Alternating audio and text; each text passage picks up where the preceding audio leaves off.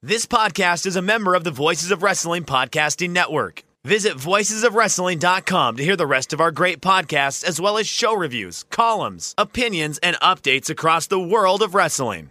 Many, Mickey, Fishy.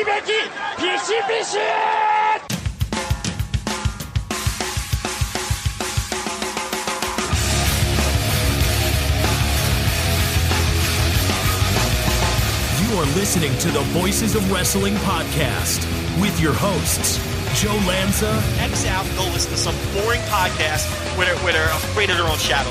Okay? Don't listen to Joe Lanza, because Joe Lanza's not changing.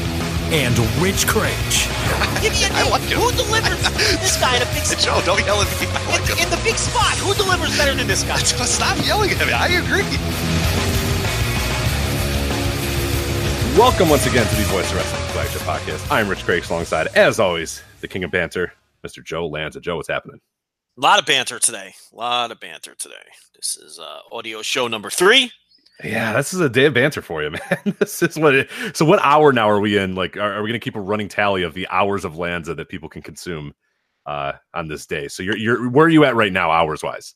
This will be hour 3. This will be hour 3. So, okay, we might add another additional 3 hours onto that. That is probably more Lanza than anybody needs to consume, but I'm happy that people do want to consume it. So, it's good stuff there. No, they need more. And if they go to patreon.com/voices of wrestling and choose the tier that best fits their budget, they can get more Lanza in their ears.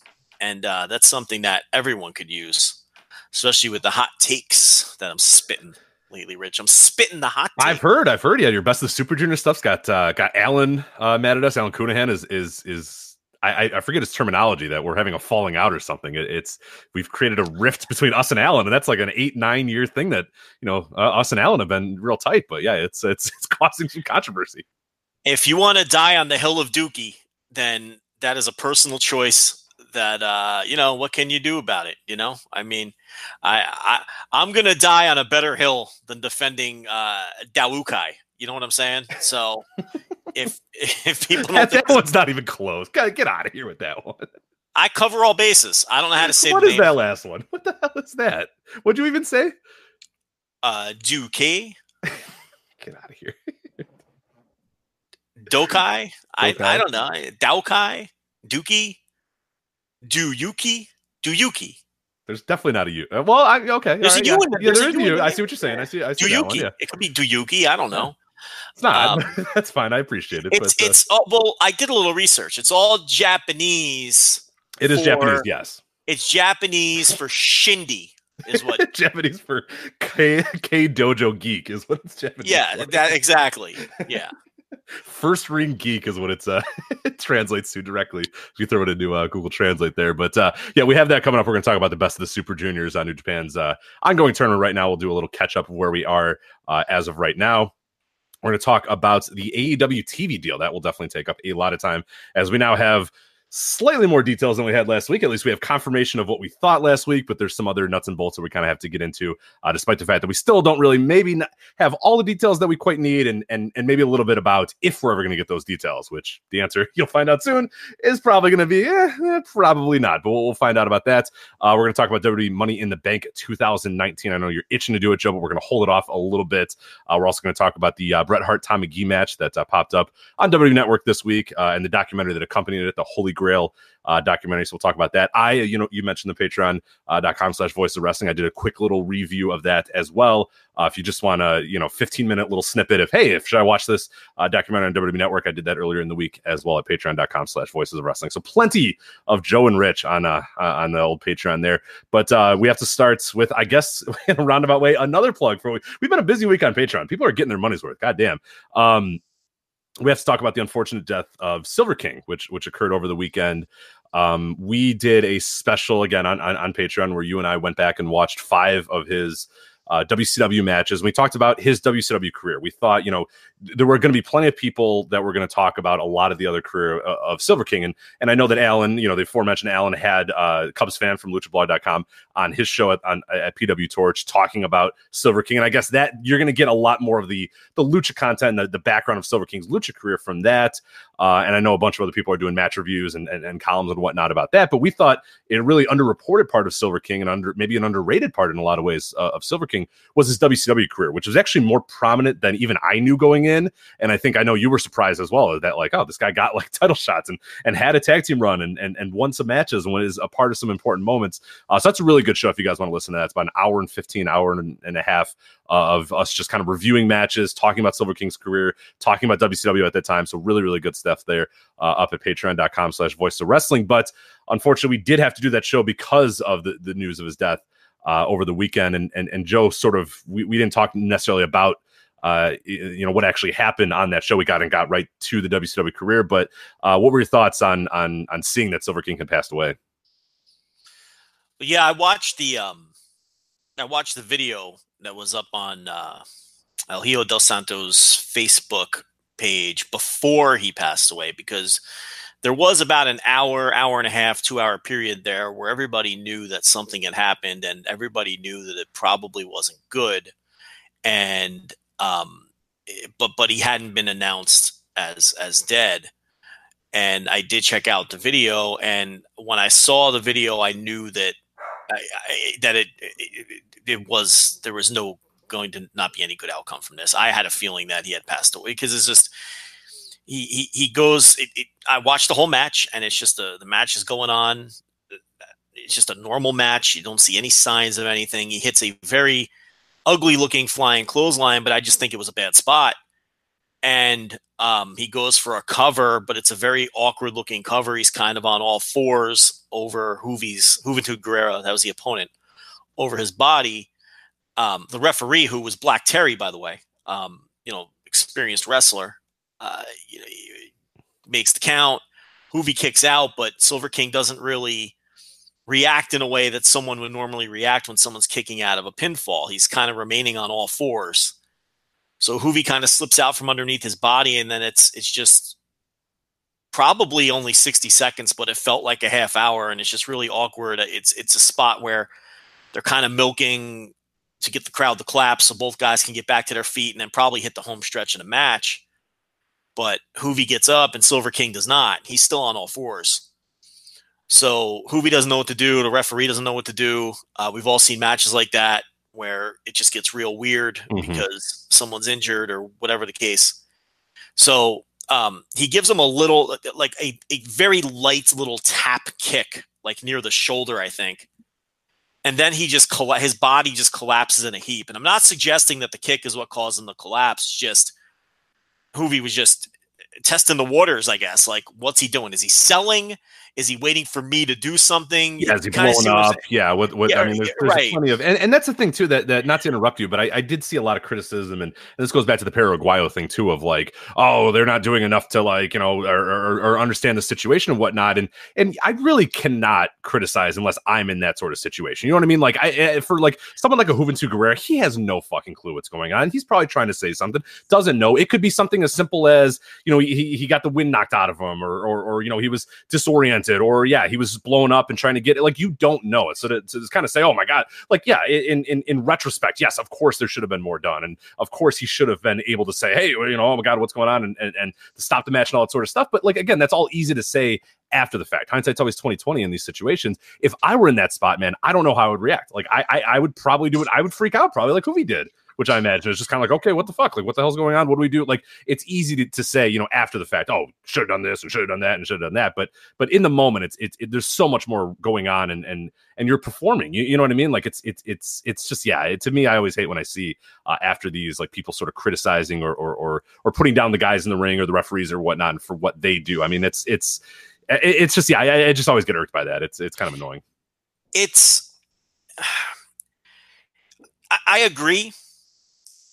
And, but there was, look, again, I'm with you in that I really don't know how I would react in the moment. Because you really don't know what's going on. And maybe it's just, you're not in a headspace where you think your friend is dying, because maybe you don't want to think of it in that way, or maybe, and I don't know how I would react. But he collapses, and then this is where I think people are being critical. He doesn't move a muscle for the rest of the duration of the video.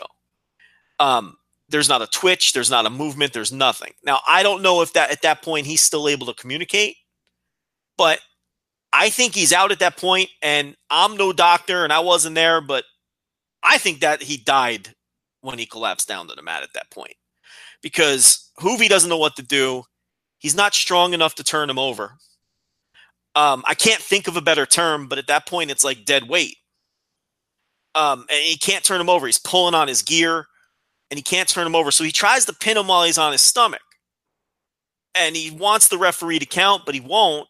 And they're just confused, and time just stands still. Mm-hmm. And it did feel like an enormous amount of time to where at that point the guy isn't moving. It's clear he's not selling. It's clear he's not gassed like you suggested. Right. It's clear he's doesn't have the wind knocked out of him. It's clear at this point that something is terribly wrong. You know, maybe it's not clear, or maybe you don't want to accept that the man is dying or that the man is dead. But it's clear that something is terribly wrong. He's not in a pro wrestling posture on the mat either. He just collapses, and you can tell the difference. He can't turn him over. He finally struggles to get him on his back, and then he covers him. And even at that point, the referee holds up at the count of 2 because he's not sure. Yeah, it's not great.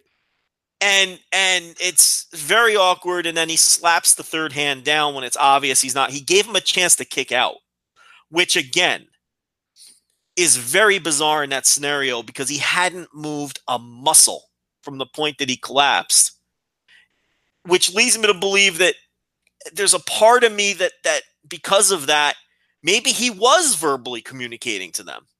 Maybe he was saying something like, God, let me catch my breath, but I don't know. It's just hard to believe because there was no motion whatsoever. You'd think you'd see an arm moving or his head, or it just. So I don't know. I just think that Juventud Guerrera and Black Terry reacted poorly, but I don't really. It's hard for me to get on them for that. I mean, because I don't know how I would be in that scenario. Right. But then to add to it, Rich. You know, the music plays. Juvi is he's celebrating on the turnbuckle or whatever, just going through with his. And the referee's just kind of staring at him, and no one's coming from the back. And this is where it got really bad. Yeah. This is where it gets kind of inexcusable. I'll let the guys go as like the action sort of happening, but once the match is over, now everyone's got to be like getting out there as quick as possible and saying something and communicating. That is inexcusable at this point. And it just took forever for help to come out from the back. To the point where Juventud Guerrera was finished with his celebration and left the ring himself and then came back with the other people. So that's how much time had passed. Because I know a lot of people aren't going to be comfortable going back to watch this. So I'm trying to describe it the best I can. I mean, he did his whole celebration. The music stopped. He left. The fans are murmuring. And then he comes back with a whole gaggle of people, and then they're doing whatever it is they do. I don't even know if it was a doctor or someone who knew CPR. I don't even know who it was. It's just a bunch of people at that point. The ring announcer clearly knows something's up. You see him wandering around. My gut tells me that he passed away when he collapsed onto the mat. In-ring deaths, we get one every few years, and they're horrible. The fans have to see that. We had a contributor to our site, who was there with his child. With Liam Byrne, is that who it was? Yes, correct. Yep. And they canceled the show, obviously. And then, so he was 51 years old. I don't know. I'm really, like you, uncomfortable with really getting on Juvi and the referee. I'm just uncomfortable with it. That's not to say that I think they handled it well, particularly the ref. But I'm still uncomfortable getting on them and giving them a hard time for it. But I think some good that's coming out of it is we now know that MLW and AEW have their referees going through CPR training. Now, I think that is a simple yet brilliant idea that I had never even thought of. Because who's in the ring and who's right there and who has the ability to respond fastest? The referee. Right, exactly. And weirdly too, like, again, it's pro wrestling and it's so bizarre that we have this, but like, whose ability, like, because if guys don't know what's going on and they don't want to break their character and all that sort of stuff, I know this is ridiculous when I'm talking about a death. I know, but I'm saying, like, in other cases where it might be, there are guys that might not know what's part of the show, what's not part of the show. Is this guy selling? Is it, like you were saying? And the referee can more easily sort of say, you know what, hold on, stop everything, let me do this. Whereas, like, if Juventud Guerrero turns around and does it, and it's just a lot easier to train the referees because, like you said, they're kind of the authority figures in the ring there. They're kind of running the show. They presumably will have some communication with the back as well, so they can maybe say, hey, something's going on here. I'm going to do the CPR, but get the doctors. You know what I mean? Like, there's just a lot more good that can come of having a referee do it versus sort of telling every wrestler that they're also in charge and need to be aware if something's going on. The referees should be in this position to kind of take charge and say, okay, hold on, move out of the way, let me do this. And that's something so simple. CPR training is a simple but super effective, and it could save a life. So it's a great idea for those companies to do that. Yeah, and like you said, in the larger companies, in the case of MLW and AEW, they're going to be wearing earpieces, and they're going to be in communication with the back, and they can convey that something's wrong and that they're going to ring the bell, and they have the power to ring the bell and just end it. You know, and like you're saying, the opponent has that instinct to keep working. And it's easier for the referee to communicate. You see it all the time. Someone takes a big bump. Who gets down into the wrestler's ear? The referee. To ask, hey, man, are you all right? You know, the opponent is busy working, either playing to the crowd or selling themselves. Right. So the referees, that is a brilliant idea that I hadn't even thought of. I think every referee should be trained in that, in basic first aid and CPR. Right down to your smallest indie. I don't think you should be able to get into a ring and referee a match unless you have that certification. You know, and it's not something that's difficult or overly expensive either. I was certified for years in basic first aid and CPR. I still know how to do it. The certification expires, though. Right, you do have to go back because things do change. Like the methods that they used even 10 years ago have changed a lot from the methods today. But like, you could literally go to your library, to some random office. Like, I promise, if you searched up CPR certification, you'd find 15 possible opportunities for you to do it in the next month. You know, a block or two from your house. Like, it is so easy to do.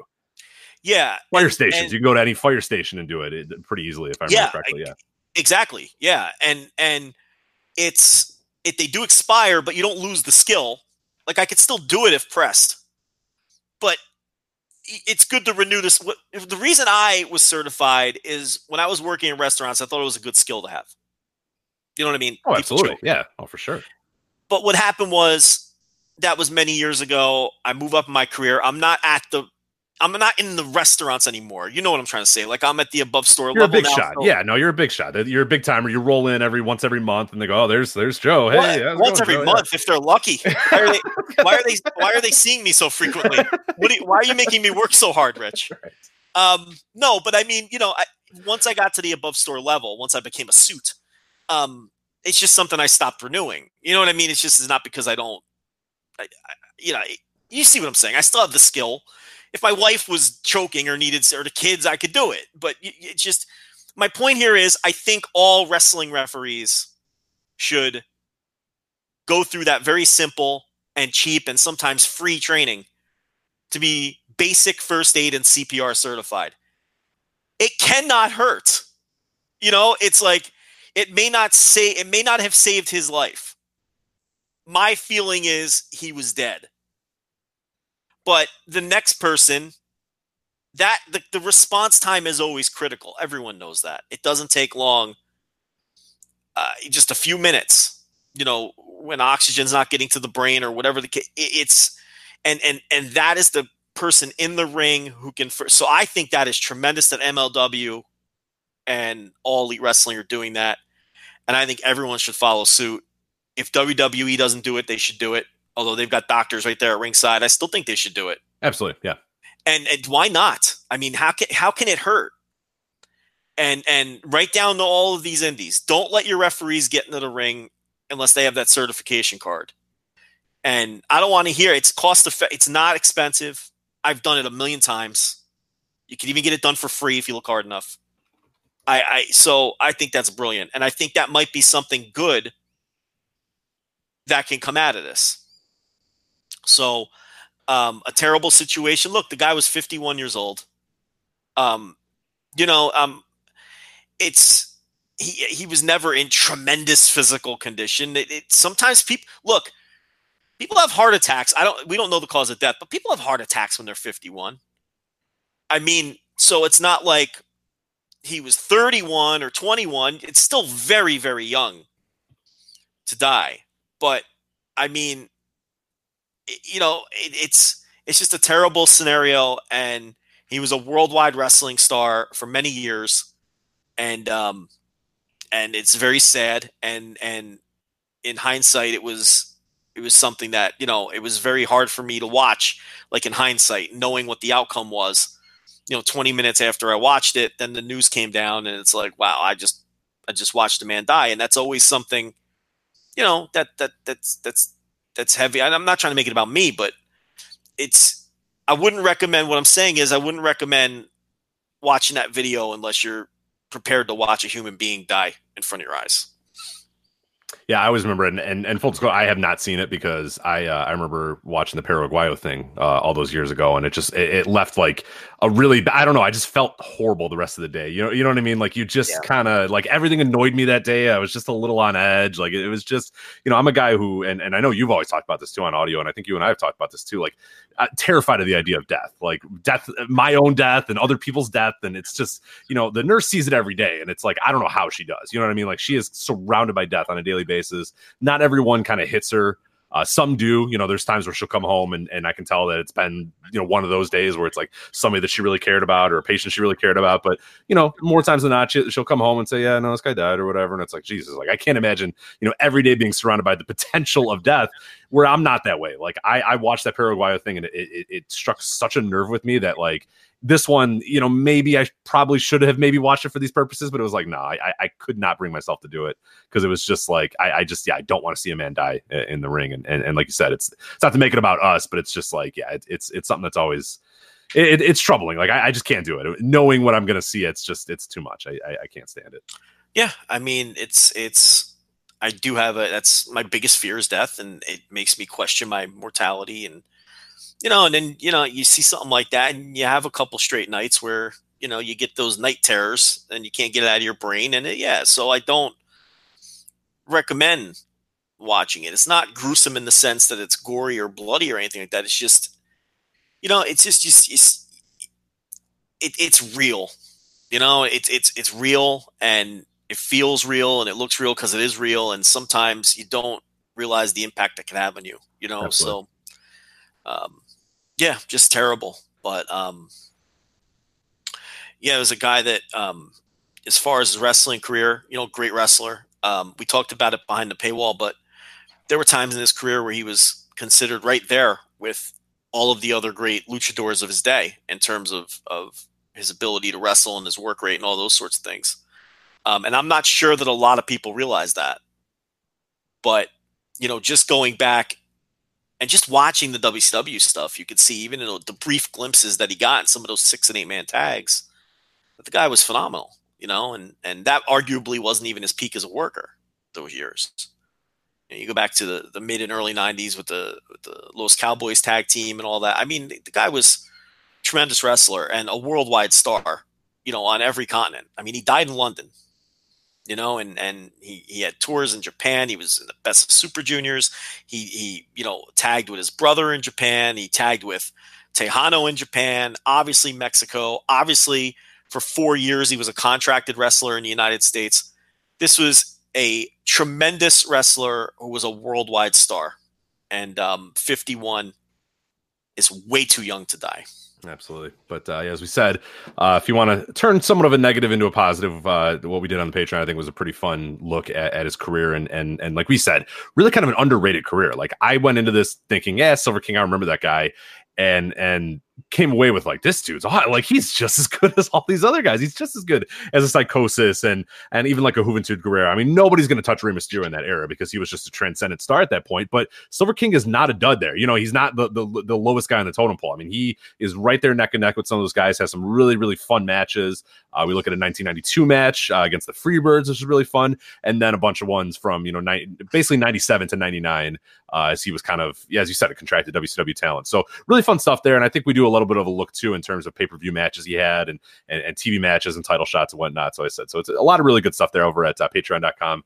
/Voices of Wrestling. So yeah, unfortunate that we have to do it under these circumstances, but I think we, again, like I said, turned a terrible negative into a minor positive by at least having some fun and enjoying these matches and going back and watching them. So really good stuff there about Silver King. But let's get to some of the other news that we have for this week. I think the lead one that we got to go with is the AEW TV deal. We had talked about it last week that the Rap had reported that it seemed almost inevitable that AEW would go to TNT and be on some sort of Turner property. Well, it became official earlier this week. AEW to TNT. Here's the press release from AEW and TNT. It said later this year, Warner Media will provide exclusive multi-platform access for fans to watch AEW events, airing live weekly matches on TNT in primetime, as well as streaming them through Warner Media's BR Live and on pay-per-view. A leading digital sports enterprise, BR Live's high fan engagement will provide an invaluable opportunity to build AEW's audience. So before we kind of get into the nuts and bolts there, Joe, we talked about it a little bit last week in terms of AEW going to TNT. We kind of went with the assumption that the Rap's sources were correct, and they were. So, what are do your reactions kind of change from last week, or you still think this is a good landing spot overall, kind of on a macro sense before we get to the, again, the little micro details there, but on a macro sense, TNT for AEW, thumbs up? Oh, I mean, it's inarguable. I mean, yeah, it's one of the best possible landing spots you could have. Yeah. All right, so there's a few little notes here in the Wrestling Observer I think that we should go over, and we'll kind of react to each of these as they're sort of happening, because I think there's little nuggets that we can put in all these. So again, this is from this week's Wrestling Observer newsletter by Dave Meltzer. It says, right now, nothing is concrete past the point of a weekly 2-hour live show. The day of the week is not official, although it likely will be either Tuesday or Wednesday night. So that's what we sort of talked about last week of like, okay, if there's going to be 2 days you're going to go with, obviously you're not going to, you could do Monday. I said that I'd at least bring it to the table, but probably wouldn't choose Monday. Thursdays we thought were out because of NBA properties. Friday was a terrible day to do it too, and you're up against SmackDown. The weekend, forget about it. We were left with Tuesday or Wednesday. Dave sort of opines that it's either going to be Tuesday or Wednesday, but that they don't have an official day there. But I think what's the more interesting part about that too is we have confirmed weekly 2-hour live show from AEW. What are your thoughts on that, of a weekly 2-hour live show in front of presumably an audience, and presumably they're going to tour for these live shows? Yeah, I mean, I thought you had a very good question when we talked privately. It's like what no one is really talking about, discussing, or talking about it at all is: are they going to tape? Are they going to tape? Are they going to go live? Are they going to? What kind of buildings are they going to run if they're going to go live? Are they going to be able to draw weekly? And those are questions people haven't even begun to ask yet. So that's going to be an interesting question for down the line. But yeah, I think this is what we all expected. A weekly 2-hour show on Tuesday or Wednesday on TNT. I mean, honestly, I think is what every one of us expected. So none of this was a surprise. Yeah, and the Tuesday or Wednesday is the only 2 days that make any sense whatsoever. I think Wednesday is probably going to be the one they choose because it doesn't get in the way of any current NBA properties. But there is going to be, and people mentioned it to us after the show last week, that there are going to be weird circumstances where there's NCAA tournament games that might preempt AEW. There might be NBA playoff games that preempt them or whatnot, and that's whatever. Like you cross that bridge when you get to it. I don't think that that's the end of the world if you're on a property like TNT that does carry big time sporting events. That's a benefit. And then if you get preempted 1 week or whatever, you get moved to midnight or whatever, it's I'm not going to be that wouldn't be, if I'm at the negotiating table, I'm like, well, forget it then, we're out. Like there's no way. I'd say, yeah, that whatever, dude. If we one time in during the first week of March Madness we don't have a show, and maybe a few times in May and June we don't have a show, like that to me that wouldn't be something that I would end the discussion for me. I'd be fine with it because TNT I think is such a valuable property that you sort of take that and you hope that those valuable sports properties advertise for you, and then you can get some extra viewers from that. So I'm not worried about that at all. I think that's fine. Especially when you're in the position they're in. I mean, WWE can come to the table and have that gripe. Sure. This is a startup that hasn't run a show yet. And I don't think enough emphasis is being placed on the idea that they've got a television deal with TNT before they've run a show, and they're a startup. So, yeah, you deal with it if you get bumped for first-round action out of Dayton, Ohio for the NCAA tournament. Right. Okay, you deal with it. Like you said, you air at midnight. Or, what someone else made a good point, like if they do end up on Tuesday, during basketball season, maybe you're an hour show and not a 2-hour show.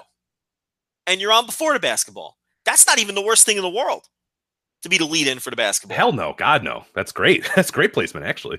Right. So, I agree. I think you take, it's amazing enough that they're getting this kind of deal. So I don't think you gripe over getting bumped a couple times a year. Absolutely. No start date was announced, although the belief is that it will be at the start of the fall season in October. Dave sort of looks at some dates here and there that could be, but presumably the start of the TV show will be in October. Hey, real quick, someone said that like Wednesday, September 4th falls on a Wednesday, and that's the same day that Nitro started. And wouldn't that be interesting? Yeah, some interesting synergy but do you want to kind of avoid? Yes. Yeah. I'm glad you brought that up, because I've been seeing a lot of talk about that. Like people saying, hey, you can do, Brian Pillman Jr. and Jushin Thunder Liger, and you can do it from the Mall of America, and you can have, Lex Luger come out in a frizzy white shirt. And I'm like, no, I don't want anything to do with WCW. Like, I know that the TNT sort of, they kind of hinted towards it, like in terms of their social media posts, because it was like when they announced AEW, they show the fire in the background. It's kind of an homage to Nitro. They said we're back in the wrestling business or whatever. There was a little bit of here and there.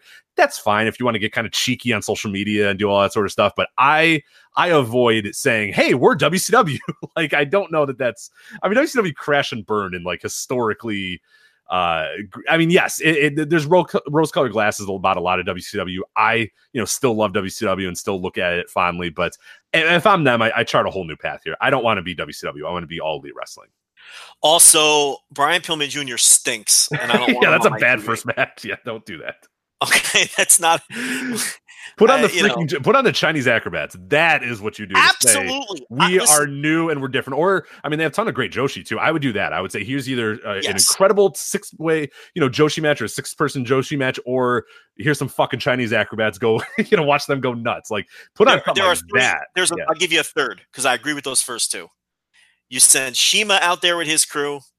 You send a hot Joshi tag out there. Option number 3, Rich, is you send the Young Bucks versus the Lucha Brothers out there. Those are your 3 options. Right, yeah. But whatever you do send out there, it's just balls to the wall, psychology aside, none of that bullshit. Something hot and action-packed to catch people's attention and fire the crowd up. It's the old, we always use this anecdote, but it's the old Paul Heyman thing where, the rumor was if he was going to, when Dixie Carter wanted him to take over running Impact, and he was going to open his very first show with the Young Bucks versus the Motor City Machine Guns, and he was going to give them 20 minutes and tell them to do whatever the fuck they wanted. And that's perfect. That's what you want to do. That's how you make a first impression. You blow people's doors off, you get their attention, and you give them action.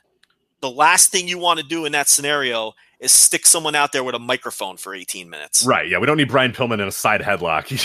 That's not. Yes. And we don't need Brian Pillman Jr. and his 2-star specials with, where you're praying he doesn't botch something.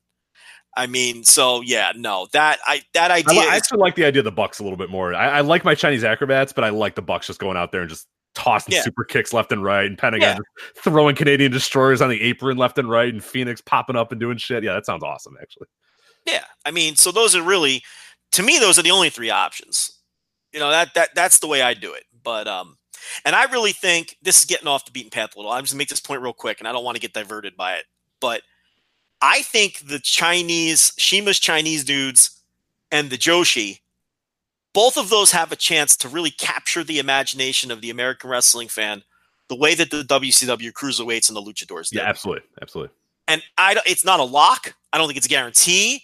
But one, the other, or both could become that thing that AEW becomes known for, the same way that we think of those WCW Cruiserweights, or the way we used to think of the X Division and TNA, where it's your thing and it's special and it's often the best thing on the show, even if it's not at the top of the card. Those 2 things have a chance to be that thing for AEW. I agree. Yeah, it's great stuff there. All right, so this is where we're going to get a little heated here.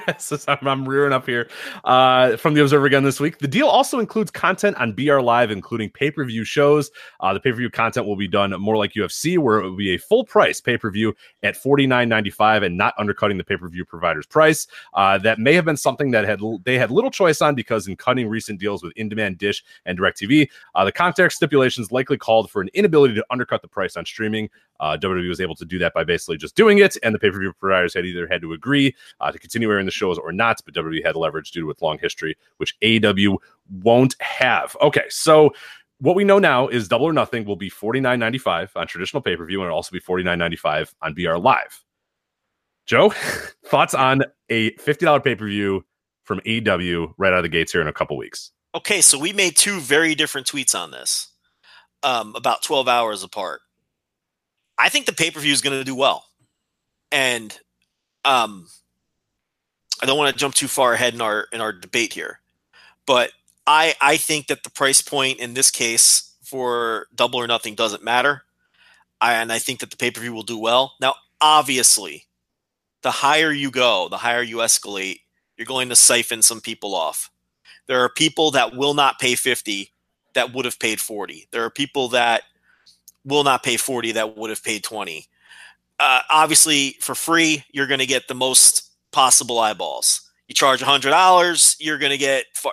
But I think $50, I see people pay $70, $80, $100 for boxing. I see people pay $60 for UFC.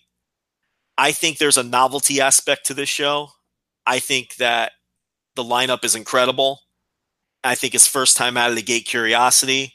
I think the show does well at $50.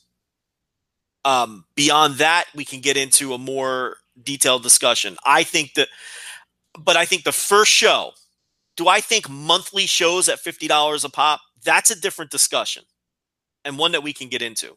Double or Nothing, no, I'm not worried about it at that price point. I think it's going to do well.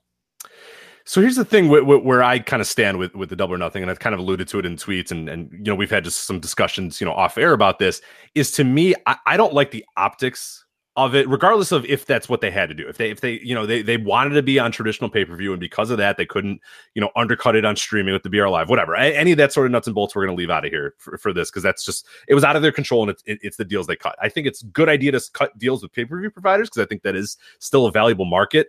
But to me, the optics of here's the debut show of All Elite Wrestling, and it's going to be $49.95, and that, you know, in on the other avenues, if that was a UFC pay-per-view, if that was a boxing pay-per-view, that's not, you know, nobody would bat an eye at that. That's a perfectly normal price. If this was 5, 6, 7 years ago, WWE, nobody bats an eye at that price. The problem, though, is that the wrestling business, in terms of big time wrestling business, we can talk about Ring of Honor and Impact and how they sort of structure their pay-per-view pricing, but you know, in terms of nobody, like the big guys in wrestling, you have New Japan World, which is a little less than $9 a month. You have WWE Network, which completely changed, for better, for worse, completely changed the economy of premium wrestling events with the WWE Network, of saying, hey, $10 and you get all of it. You get all of our past content and you get all of our new content. At the time, we said, well, this is ludicrous. I can't believe they're doing that. And they just did it. They just fucking did it, even though it tanked their pay-per-views and it's all that. They just kind of did it. And with it, they changed the dynamics of the industry in a lot of ways. And now you have guys like, you know, Independent Wrestling TV, which are, again, very, you know, under $20, 15. I mean, and WXW, Rev Pro On Demand, like all these ones, Demand Progress, like all these other services have sort of set the price point at, like, look, we can't charge $30, $40, $50 for a pay-per-view event. We can't charge that much even for a monthly subscription to our service. We have to look at what the industry leaders are doing and look what some of the top companies are doing and sort of adjust our pricing, you know, in that way. No, we maybe can't do $10. We can't afford to do $10, but we can do $15. We can do $20. We can try to keep it under that sort of reasonable price point. And for me, seeing AEW, you know, and seeing their debut show be $50 on BR Live, to me, that my big issue with that is, and if I were at the table and if I'm doing these discussions, again, I'm looking at it and saying, what is our goal? What is our objective with Double or Nothing? To me, the objective would be, this is our debut show. Let's get as many people, as many eyeballs, and as many people hyped up about this, about not only this show, but this company. We want to say, hey, we have arrived. This is our debut show. This is what we are. This is what we do. This is what you can expect. And by the way, we have 2 more events coming up. We have a TV show starting in October, yada, yada, yada. And to me, I think that price point for a lot of people, and we're going to see when the results come out, and if we do get numbers of those, I do think that price point is going to be staggering for a lot of people, and it might potentially cause some future future customers to maybe not get involved in this right away. They might come back. But for me, I don't want to take that risk. I want every eyeball I can. We're hot. WWE's, cool. We got this. We just announced this TV deal, and now in 2 weeks we're running this show, and you can get it for $10 or whatever you want to do, or you can get it for $15, whatever price point you want to do. I think there are so many more attractive price points here to maximize eyeballs, to maximize exposure, and to say we have arrived, and here's what we are, and here's what we're going to be. Now get ready, because we're just getting started with this show, and this is the beginning, and now you got the rest going there. And I think that $50 price point for a lot of people is going to be a barrier of entry. And if I'm AEW, I don't want to cause any barrier of entries right now. I want to get every eyeball I can, every potential customer, every lapsed fan, every former fan, every casual fan. I want every single one of them to feel comfortable buying this pay-per-view and knowing that I'm going to get, something cool out of this. And if I don't, whatever, it's going to be $15 or $10 or whatever. And to me, I think you lose some of those fence sitters at $50. I think there's a lot of those fence sitters that might say, I can't afford that, or I'll just stream it, or I'll just steal it, or I'll just do something like that. And to me, I don't know. I just don't like the optics of $50 right out of the gates for that first pay-per-view. What are your thoughts? Okay, but what's a lot? You say a lot of fence sitters. This is where I have a problem. And you know where I'm going with this, because we already had the discussion. But this is for the listeners. The problem I have with that counterpoint is when you say a lot of fence sitters. I'm going to do the math. I'm going to lay out the math. Let's say, okay, what did All In do? 20,000 buys or something like that? Did we ever get an official on that? Let me see if I can get an actual official on that. So we're talking in some real terms here, but yeah. When you say a lot of you're going to lose a lot of fence sitters, I don't think the overall universe of potential pay-per-view buyers is all that large to begin with. Let's say the maximum amount of people who would buy this thing at a $20 price point. Do you agree that a $20 price point would not scare people off? I do that. Just for the sake of the argument. For the sake of the argument, I would say $19.99 would be a price point that I don't think would scare many people off. Now, just estimating high, let's say 100,000 people would buy the show at $20, which I think is unattainable, because bottom level UFC does about 100,000 buys. I don't think, but for the sake of the argument, I'm going to estimate high and say they can do 100,000 buys at $20. Okay. And maybe at $50, I don't know, they do 20 or 30,000 buys. Okay. So you're leaving, 50 or 60,000 potential pay-per-view. And that's a high estimate on the table. In the context of drawing eyeballs to your TV, that's not a lot of people. It really isn't. That 50,000 people is not going to make or break you on television.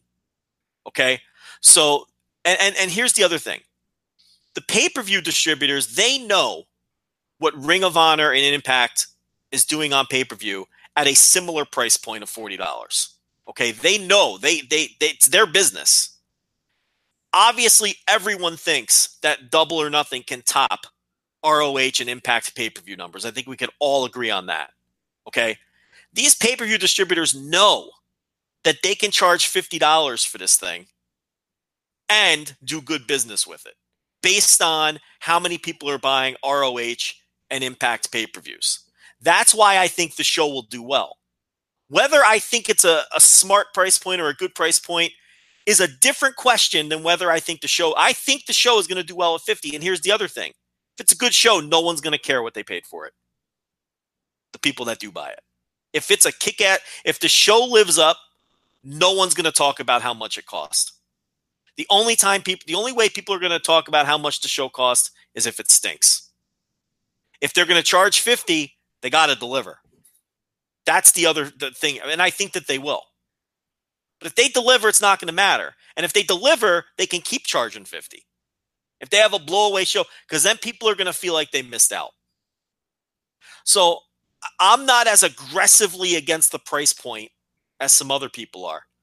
I think where you're trying to build your fan base is with TV. That's where you want to draw as many eyeballs as possible, because that's free. And then you use the TV to sell your pay-per-views. That's been the model forever. It's never the reverse. You're never using your pay-per-view audience to draw them to TV, because it's too small of an audience. Okay, so it's like you do 30. Let's say they do 40,000 pay-per-view buys. It's like that's only 40,000 people. That's nothing for that means nothing to TNT. So that's reverse thinking, in my opinion, to try to use the pay-per-view to draw people to your product. No, you use the free portion of your product to draw people. And then you take that larger universe and try to convert them into paying customers. So I don't look, $50 a month. Are they going to run these things monthly? I think that's asking a lot. But I do think the first show out of the gate will do well. And I think that people will buy it because they don't want to miss out. And yeah, you're siphoning off some people who are going to balk at that price point. I get it. But I trust that the pay-per-view distributors and AEW have crunched the numbers enough to know, okay, we can make more money selling this thing at 50, even if we lose 10 or 20,000 or however many pay-per-view customers than we could if we got those customers back at 20. And that's always the balance that you have to play. I mean, shit, they could sell it for $5 but you're making less money. So there's always that delicate balance that you're trying to juggle. And I don't know, my gut's telling me that this particular show is going to do well at 50. The next one, I don't have a feel for that yet. I have to see how Double or Nothing goes. I have to see how many people buy it. I have to see how the show goes. I have to see what kind of buzz they have coming out of the show. I'm not making any predictions on the future shows. The first one, though, I'm pretty confident it'll be a success, even at 50. And I don't disagree that success-wise and profit-wise, this is probably the better move is to do the 50. But for me, and you sort of said something there a little bit too, is that, the TV is going to be where you're going to build your audience and you're going to send them to the pay-per-views. And I agree, like in overall wrestling terms, that's what exactly happens. But we're talking October is when that TV is going to come. It's right. May, and you have 3 shows between the time that we're recording this and presumably when your TV is going to launch. That's a lot of time. Here's the thing, though. That's kind of working against your argument too, though, because you're saying you want to draw as many eyeballs as possible to Double or Nothing to heat them up for your TV. Well, you're going to cool them off for the product. To heat them up to AEW. We are a new company. Here we are. Here's what we do. Bubble wise, we know what they are. We know what we're going to get. There are. I think, presumably, I don't know exactly. I think there are a lot of people out there that don't know what the hell this is. I know from, again, like very unscientific, but of my little friends groups, I have groups of friends that are asking me every single day, hey, when's this AEW thing? What's going on? I want to know, sending me, I got a fucking text as we were recording this. Oh, do you know Earl Hebner's there? Yeah, I know. Like they care about the stupidest shit about this. Like the same friend that was asking me about Road Warrior Animal. I'm like, I don't fucking know, man. Like, no, who cares? Who cares about Road Warrior Animal? But like some of these people do care, but they don't know anything about this. They don't know what this product is. They don't know what they're going to get. They don't really know much about Kenny Omega. They don't know much about the Young Bucks. They know Cody Rhodes from WWE. They know Goldust from WWE. But there, I think that there is. And again, I'm saying I think. I don't know for sure. Again, I'm not sort of the moneymaker here. I'm not the one sort of deciding and moving these chess pieces like you said maybe the pay-per-view providers are. But I'm thinking that there is a group of fans out there, lapsed fans, casual fans, fans that are annoyed of WWE, fans that they can grab by the throat with this Double or Nothing show and say, this is what we are, this is what we're going to be, and we have shows coming up, we have pay-per-views coming up, we have a TV coming up in October. By the way, we're selling tickets to now our TV tapes, because that's going to start having to happen pretty soon too. Again, if you were doing live 2-hour weekly TV, presumably not from a studio, you're going to have to start selling tickets to these live TV tapings as well. And like, there's a lot of stuff that I think is working against them, to the point of like, you got to get going here. Like, this is a brand new company, but what let's go. Like, we gotta get things moving here. This can't just be a little every quarter we run a show and yeah, it's all fun. Like that ended this week. Now you're weekly on TNT, 2 hours every single week. So now it's you really got to start grabbing eyeballs, grabbing attention, getting away from just, hey, we got like some fun, people on YouTube and we sell 20,000 tickets whenever we want or whatever. Yeah, it's well and good. You can sell 20,000 tickets to these, random quarterly shows, and you can sell some t-shirts and get a bunch of YouTube views, but you need to get fans. You need to get people that want to follow AEW, that follow up on YouTube, that follow on Twitter, that follow on Facebook, that want to buy tickets, that want to buy future shows. And I just think anything that you can do to deter those people, whoever they may be, and even if it's 20,000, 30,000, I don't know the number. I don't know the number, and I'll just readily admit I don't know that number. But That's the number that they're going for. That's the business model of All Elite Wrestling, isn't it? That there is a subset of fans that are not being served by WWE properly, right? You would agree that that's something that they, however many that is, they presumably think that number is pretty big because they're running a whole company based off of those people. These fans that are sort of in the muck here that aren't quite sure, they're not running a company to try to get the 1.8 million people that watch SmackDown every week. That is not a good way, or hopefully that they can convert that 1.8 million into watching All Elite Wrestling. I don't think that's number one on their mind. I think their number one on their mind is there is this group of fans that either feel disenfranchised with WWE, that don't love it or whatever. And again, this is a somewhat different argument than you said, because you're from a business standpoint, from a success standpoint, I think Double or Nothing's going to do fine. I think they're all going to slap their hands and go, hey, that was pretty good. That was nice and profitable. But I wonder if they're maybe sacrificing one-day profits and one-day revenue for long-term growth of the company and long-term eyeballs and long-term, fan engagement, which I just think is at $50 is going to be tough to get those muck fans to say, hey, I'm going to invest in this company, or hey, cool, $50, cool, I'll drop that for these guys. I think you get a sampling. I think you get fans that just say, whatever, I'll try it for 10 or $20 or whatever. I don't know if you get that for 50. And I think that I just have this worry that if they don't capitalize on that first show, that it's going to be an issue getting those fans to jump on board in October when they say, okay, now we're on TV. Okay, now you can start watching or whatever. Maybe I'm wrong. Maybe they just will anyway. But I just think this is such a great opportunity to say, here's what we are. Even if it doesn't have to be a traditional pay-per-view. If you want to say, hey, look, the next shows will be traditional pay-per-view. This is going to be some BR Live special for $15 or whatever maneuvering they want to do, whatever they want to call it or whatnot. Just some way to sort of get as many people as you can to watch that show. And I just worry that they put up even the smallest barrier of entry. And I'm uncomfortable about that because I think it's a real missed opportunity for them. I would agree with everything you're saying if I thought the potential pay-per-view universe was a significant number. But you agree that the potential universe of wrestling is a significant number. Yeah, but without TV, those people are never going to know about this show to begin with. I don't think the potential universe of pay-per-view buyers for so they're basically punting until October. That's not punt. No, it's not punting. You can make money at the $50 price point because I think you're going to get enough of the people who are aware of it to buy it at 50 because I think it's going to be a success. What I'm saying, if the potential pay-per-view universe was 1 million buys, I would totally be with you. Make it $20 and get every one of them motherfuckers. I think the potential pay-per-view universe on this is well under 100,000 fans. So then what we're quibbling about is drawing an extra 10, 20, or 30,000 fans to buy this show. And here's the other thing. I would venture to say that nearly every single person who is aware that AEW exists, who balks at the $50 price, will be there week one of the TV anyway. So I don't think that lowering the price to get them to buy the pay-per-view and undercutting your profits is helping you build momentum to the TV. I don't think there's a single person who's aware of AEW and is even remotely interested in it who's going to say, you know what? I think $50 is too much for a pay-per-view. I don't have a problem with anybody saying that. I think they're going to be there week one, though. And I think what's more important than getting a few extra buys for the pay-per-view at a lower price point, what is more important is having a great show that has great buzz coming out of it.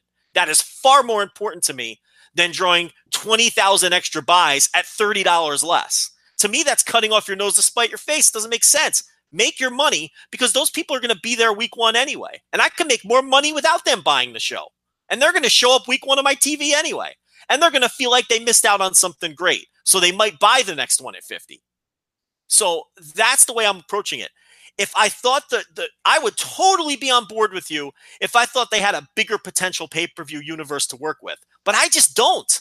I think their potential pay-per-view universe is relatively small. I think it's well under 100,000 people who, in a totally perfect scenario, if every single person who was interested in AEW bought the show, I think it'd still be under 100,000 people.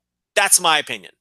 Based on Double or Nothing, based on All In and their exposure now and how many people are watching Being the Elite and just my gut.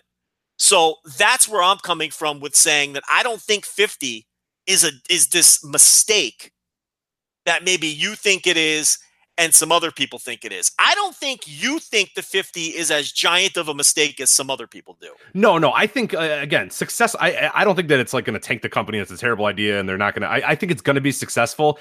I just look at it like I've always said. If I was at that table, I would say, guys, that I don't want to do anything that's going to make even the smallest person that's going to jump in. I don't want to do anything that's going to make them jump off. Because we need to start selling tickets to live events. We need to start doing all this sort of stuff. Like it's go time, and that's my worry is that you're sort of saying. Question? No, but I'm not setting you up for anything. Go ahead. No, go ahead. Here's my question, and I'm not trying to. This is not a setup question. But do you think those people who are going to be run off by the $50 price point? Do you think A, that they'll be there week 1 of the TV first week of October, and do you think B, that they would buy a ticket if AEW came to town? Whether or not they were willing to pay $50 for the pay-per-view. I think B, I would say, I'll answer that one first. I think if whoever it is, prospective Joe Blow, whatever, watches that show and goes, holy fuck, that was really good. I love that. That is the type of wrestling that I like. And that's the type of wrestling I haven't been getting for years and years and years. And then they're met a few weeks later with, oh, here's live tickets. Oh, we're coming to Chicago for a TV taping or whatever. I think that you've that's my, and again, I was going to kind of bring that up when you were talking about it. Then I'll get to the A part is that you're saying, well, you build it off TV, you build it off TV, you build it off TV. Well, okay, TV's coming and you're selling live event tickets to these, TV shows. Where are you getting these fans? Like if you're just saying, I just want to appeal to the hardcores. I just want the hardcore because the hardcores are the only people that are going to pay $50. The hardcores are the people that are going to buy this, which I agree. The hardcores are going to be there no matter what. You could charge $100 and a lot of the hardcores are going to say, fuck it. I know what these guys are going to give me. I know it's going to be a good show. I'm willing to pay that. $50 is not a deterrent for you or me or any of the fans that have been on board from day one or people that have been interested in AEW and interested in the Bucks and interested in those sort of guys. They will pay the $50. Yeah, their core audience is going to pay the $50. I think we both agree that Double or Nothing is going to be a success. Yeah, they're going to pay for that. But my worry is that are those fans going to be able to sustain weekly 2-hour live TV across the country as they're traveling? The answer is no. They have to find a way to build a pay-per-view audience. I'm sorry. They have to find a way to build a television audience. But where me and you differ, I don't think lowering the price of the pay-per-view is going to help them at all to build a significant television audience. You think it will. I think it won't. Yeah. Okay. And we just got down to that's it. That's the nuts and bolts of our disagreement right there. You think a lower price point on pay-per-view will help build a TV audience? I do not, because I don't see it as a significant number. And here's the other thing.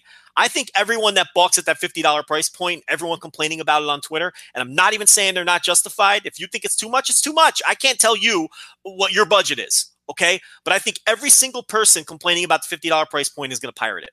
And that isn't even a bad thing for them, because you're getting all those eyeballs anyway then. Right. And from my perspective, I'd rather make as much money as possible on it. Everyone's going to watch. You know they're going to watch. Okay? Now, the people who were going to pirate regardless are going to pirate regardless. Okay? But the people balking at the price who are going to, they're all going to pirate. And if the show's a blowaway show and it's great, you're getting the same effect of that buzz, the same effects of having a great show as if they bought it anyway at $20. So fuck it. Sell it at $50. And make more and make them higher profit margin off of it, especially in this weird time before you start TV, and it's literally your only revenue stream. So that's where we differ. You think the lower price point will create television customers? I'm very cold on that idea, and I don't believe it will. Yeah, and I do want to say I don't think it's just television customers, but I think it's just AEW customers, fans of the promotion. That's sort of not necessarily just people that, because I'm not just worried about people watching on TV. I'm worried about people buying tickets. I'm worried about people buying merch, because I still, and I mentioned that you mentioned at the top, I'm just like, coming at it from, we're doing live TV in October, and all we have is these 3 shows before that to get ready for it. I'm really worried about that. That to me is kind of like this weird thing in the background that no one, as you said, is really talking about, is like, dude, these guys are travel across the country, and like, yeah, maybe they can sell out 4,000 or 5,000 seat places, but I mean, there's not a lot of those in America, and it's just like, I wonder. I'm just I'm confused as in terms of like where they're going to do this and how they're going to do this and everything that's going to go about it. But I'm excited about it. I'm not only confused about that, I'm concerned about that. I don't know if it's going to be a taped show. I don't know that TNT wants a taped show. There's this thing on TV, that's how WWE sells themselves. We're live. DVR proof. DVR proof. Yep. Exactly. And we know that's kind of a fallacy. We just saw Raw was taped. Yeah, right. But these networks want the live. They want to be able to say they have live programming. I have serious concerns that AEW can draw live every single week, okay, in buildings that look major league. Do I think they can fill 500-seat, rec halls? Absolutely. Yeah, no problem. Do I think they can fill 5,000-seat mid-level buildings that are going to look good on TV every week? I don't know, man. Do I think they can fill 10,000-seat arenas every week? At this point, no, I don't think they can. I'm right with you too. Every week is I don't think people realize how daunting that is to sort of say, all right, here's our schedule. And here's, when they release that schedule, when that happens, like we're talking months, we're talking like 4, 5, 6 months of schedule. And you need to sell every one of those weeks. That's nuts. Like that is a big, big, big deal that I don't think it is. They have no problem snapping their fingers and saying, guys, we are going to Las Vegas in May. Come with us. That's not a problem. Hey, in September, we're going back to Chicago. People will do that. People will go and spend 14, they will travel. They'll do that. But we even saw with what was the CEO thing last year, Kenny's show, that didn't do, what didn't live up to a lot of the expectations because people got burnt out of doing these sort of, okay, the G1's coming here and New Japan's coming here in America. And then there's also All In. We saw it last year where it reached a critical mass where people are like, all right, no. I have to pick and choose. And I'm not going to the CEO show. Or I'm not going to do some of these shows or, there's going to be ones that have to get lost. And I think that these quarterly shows are going to do fine. I don't think they're ever going to have a problem saying, hey, we're going to be in blank, 5 months from now, buy your tickets now. I don't think that's going to be a problem for them. I think those will always remain somewhat special. But weekly TV is a different animal, and it's in America too. It is not, and we were kind of getting really granular too, which I don't think is of interest to anybody whatsoever. But there's not that many of those mid-level venues either, and that's a weird thing too. Is in America, and people kind of laugh when they see American indies, is that it's either in the rinky-dink, terrible rec hall of some park district, or it's a major arena. We don't really have that much in between. You watch old Raws and it's like they're either in a fucking hotel ballroom or a high school, or then when they got good, they were back in or they were in some civic center in a town you've never heard of, or then once they got good, then they were back to the basketball arenas. There's this weird, where are you running? Where are these shows emanating from? And it's just, it's very weird. And I know that TNT probably doesn't want studio wrestling either, even though that might be the best idea for right now, but to me, I wouldn't do that either because that gives me connotations of the Impact Zone. Yes, if you're in the same small venue week after week after week, then you get that Impact Zone rap. You got to try to find a way to make that cool, but wrestling fans are going to associate, especially AEW fans who are hardcore fans and are aware of it, they're going to associate you with the Impact Zone. And Full Sail's getting that same negative reputation out. Oh, absolutely. Yeah, and Full Sail, I mean, the crowds were rabid for Full Sail for years. Now you watch them and it's just God damn. Because it's the same fans I've been watching every NXT taping for the last 5 years, and they don't give a shit anymore. Especially by, taping number 9, they don't care anymore. And that happened with the Impact Zone too. When the Impact Zone first started, it was great. Little by little, week by week, month by month, year by year, it just became these dull drums because it's the same 10 guys and the guy waving the towel there every single week. And it's all right, cool. And the entire concept of AEW is they're built on being cool to their fan base. Exactly. Right. So when you cease being cool to the fan base, and that's where you run that risk. So yeah, I do have a legitimate concern with that. As far as charging the same for the pay-per-view and the stream, I get it that other companies are cheaper on the stream end, but I have no interest in that part of the debate because it's out of their hands. I'm not going to debate something they can't control. Right. Okay, they're a new company, the pay-per-view company. They don't have any track record and zero leverage, zero leverage whatsoever. So if the pay-per-view companies say, "I'm sorry, you cannot undercut us on the stream," that it is what it is. I have no interest in debating it at that point. I have no interest in, okay, well, ROH charges $40 for their pay-per-views, but no, I don't want to hear the but. Okay, the pay-per-view distributors are obviously allowing ROH to get away with that because they've been on pay-per-view for many years. Until AEW can make that choice, I'm not interested in making that part of the debate because it's irrelevant. Because I'm sure if they could, well, I shouldn't say I'm sure, but if we knew they had the option to make the stream on BR Live cheaper and didn't, now we have ourselves something we can sink our teeth into and talk about. I have nothing to talk about there in that regard because it's out of their hands. Their hands are tied on that. They kind of have to they're in the mode right now where they kind of just have to eat shit in some regards. And to be honest, they've already fucking manipulated their way onto TNT without ever running a show. I think they don't need to shake any fucking, it just did rattle any sabers, whatever you want to call it. Yeah, rock any boats. Right now. Right. Yes, sir. I will charge $50, and that's fair. And you just do it. Okay, So I'm not interested in that. Here's the other argument that just makes me roll my eyes.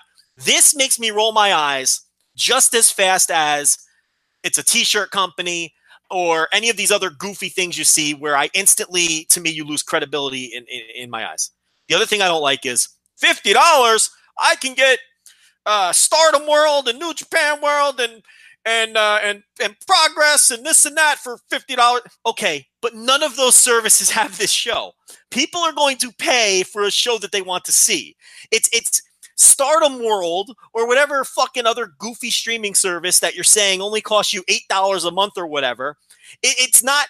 If someone wants to see Double or Nothing, that's not a substitute. It's not about, okay, I can spend $40 less, but I'm not getting what I want. What I want is Double or Nothing. People are going to pay for something they want. And it doesn't matter what something else costs if they don't want that. Right. So I'm so tired of seeing that argument. Yeah, it's similar like the food analogy. Like, yes, I could get 15 Big Macs for, $30 or whatever, but I'd rather just buy a $30 steak because I'm probably going to enjoy it more. You know what I mean? Like, you are assuming that you see, here's the thing. That type of argument comes from someone who's not super into seeing Double or Nothing and also enjoys all of this other wrestling, and they're saying, I could get more out of my money that way. Sure, that works for you. But there's people out there who want to see Double or Nothing. They don't give a shit about Stardom World. They don't give a shit about New Japan World. They don't care about fucking Honor Club or whatever the fuck. So they would rather spend $50 on Double or Nothing than spend $10 on 5 services that they're never going to watch. That argument means nothing to me. I just immediately turn you off if you make that argument. It doesn't mean anything. We have proven that people will pay $100 for a Floyd Mayweather fight. They'll pay money for something that they think is special and they want to see. I mean, and that has not been disproven yet.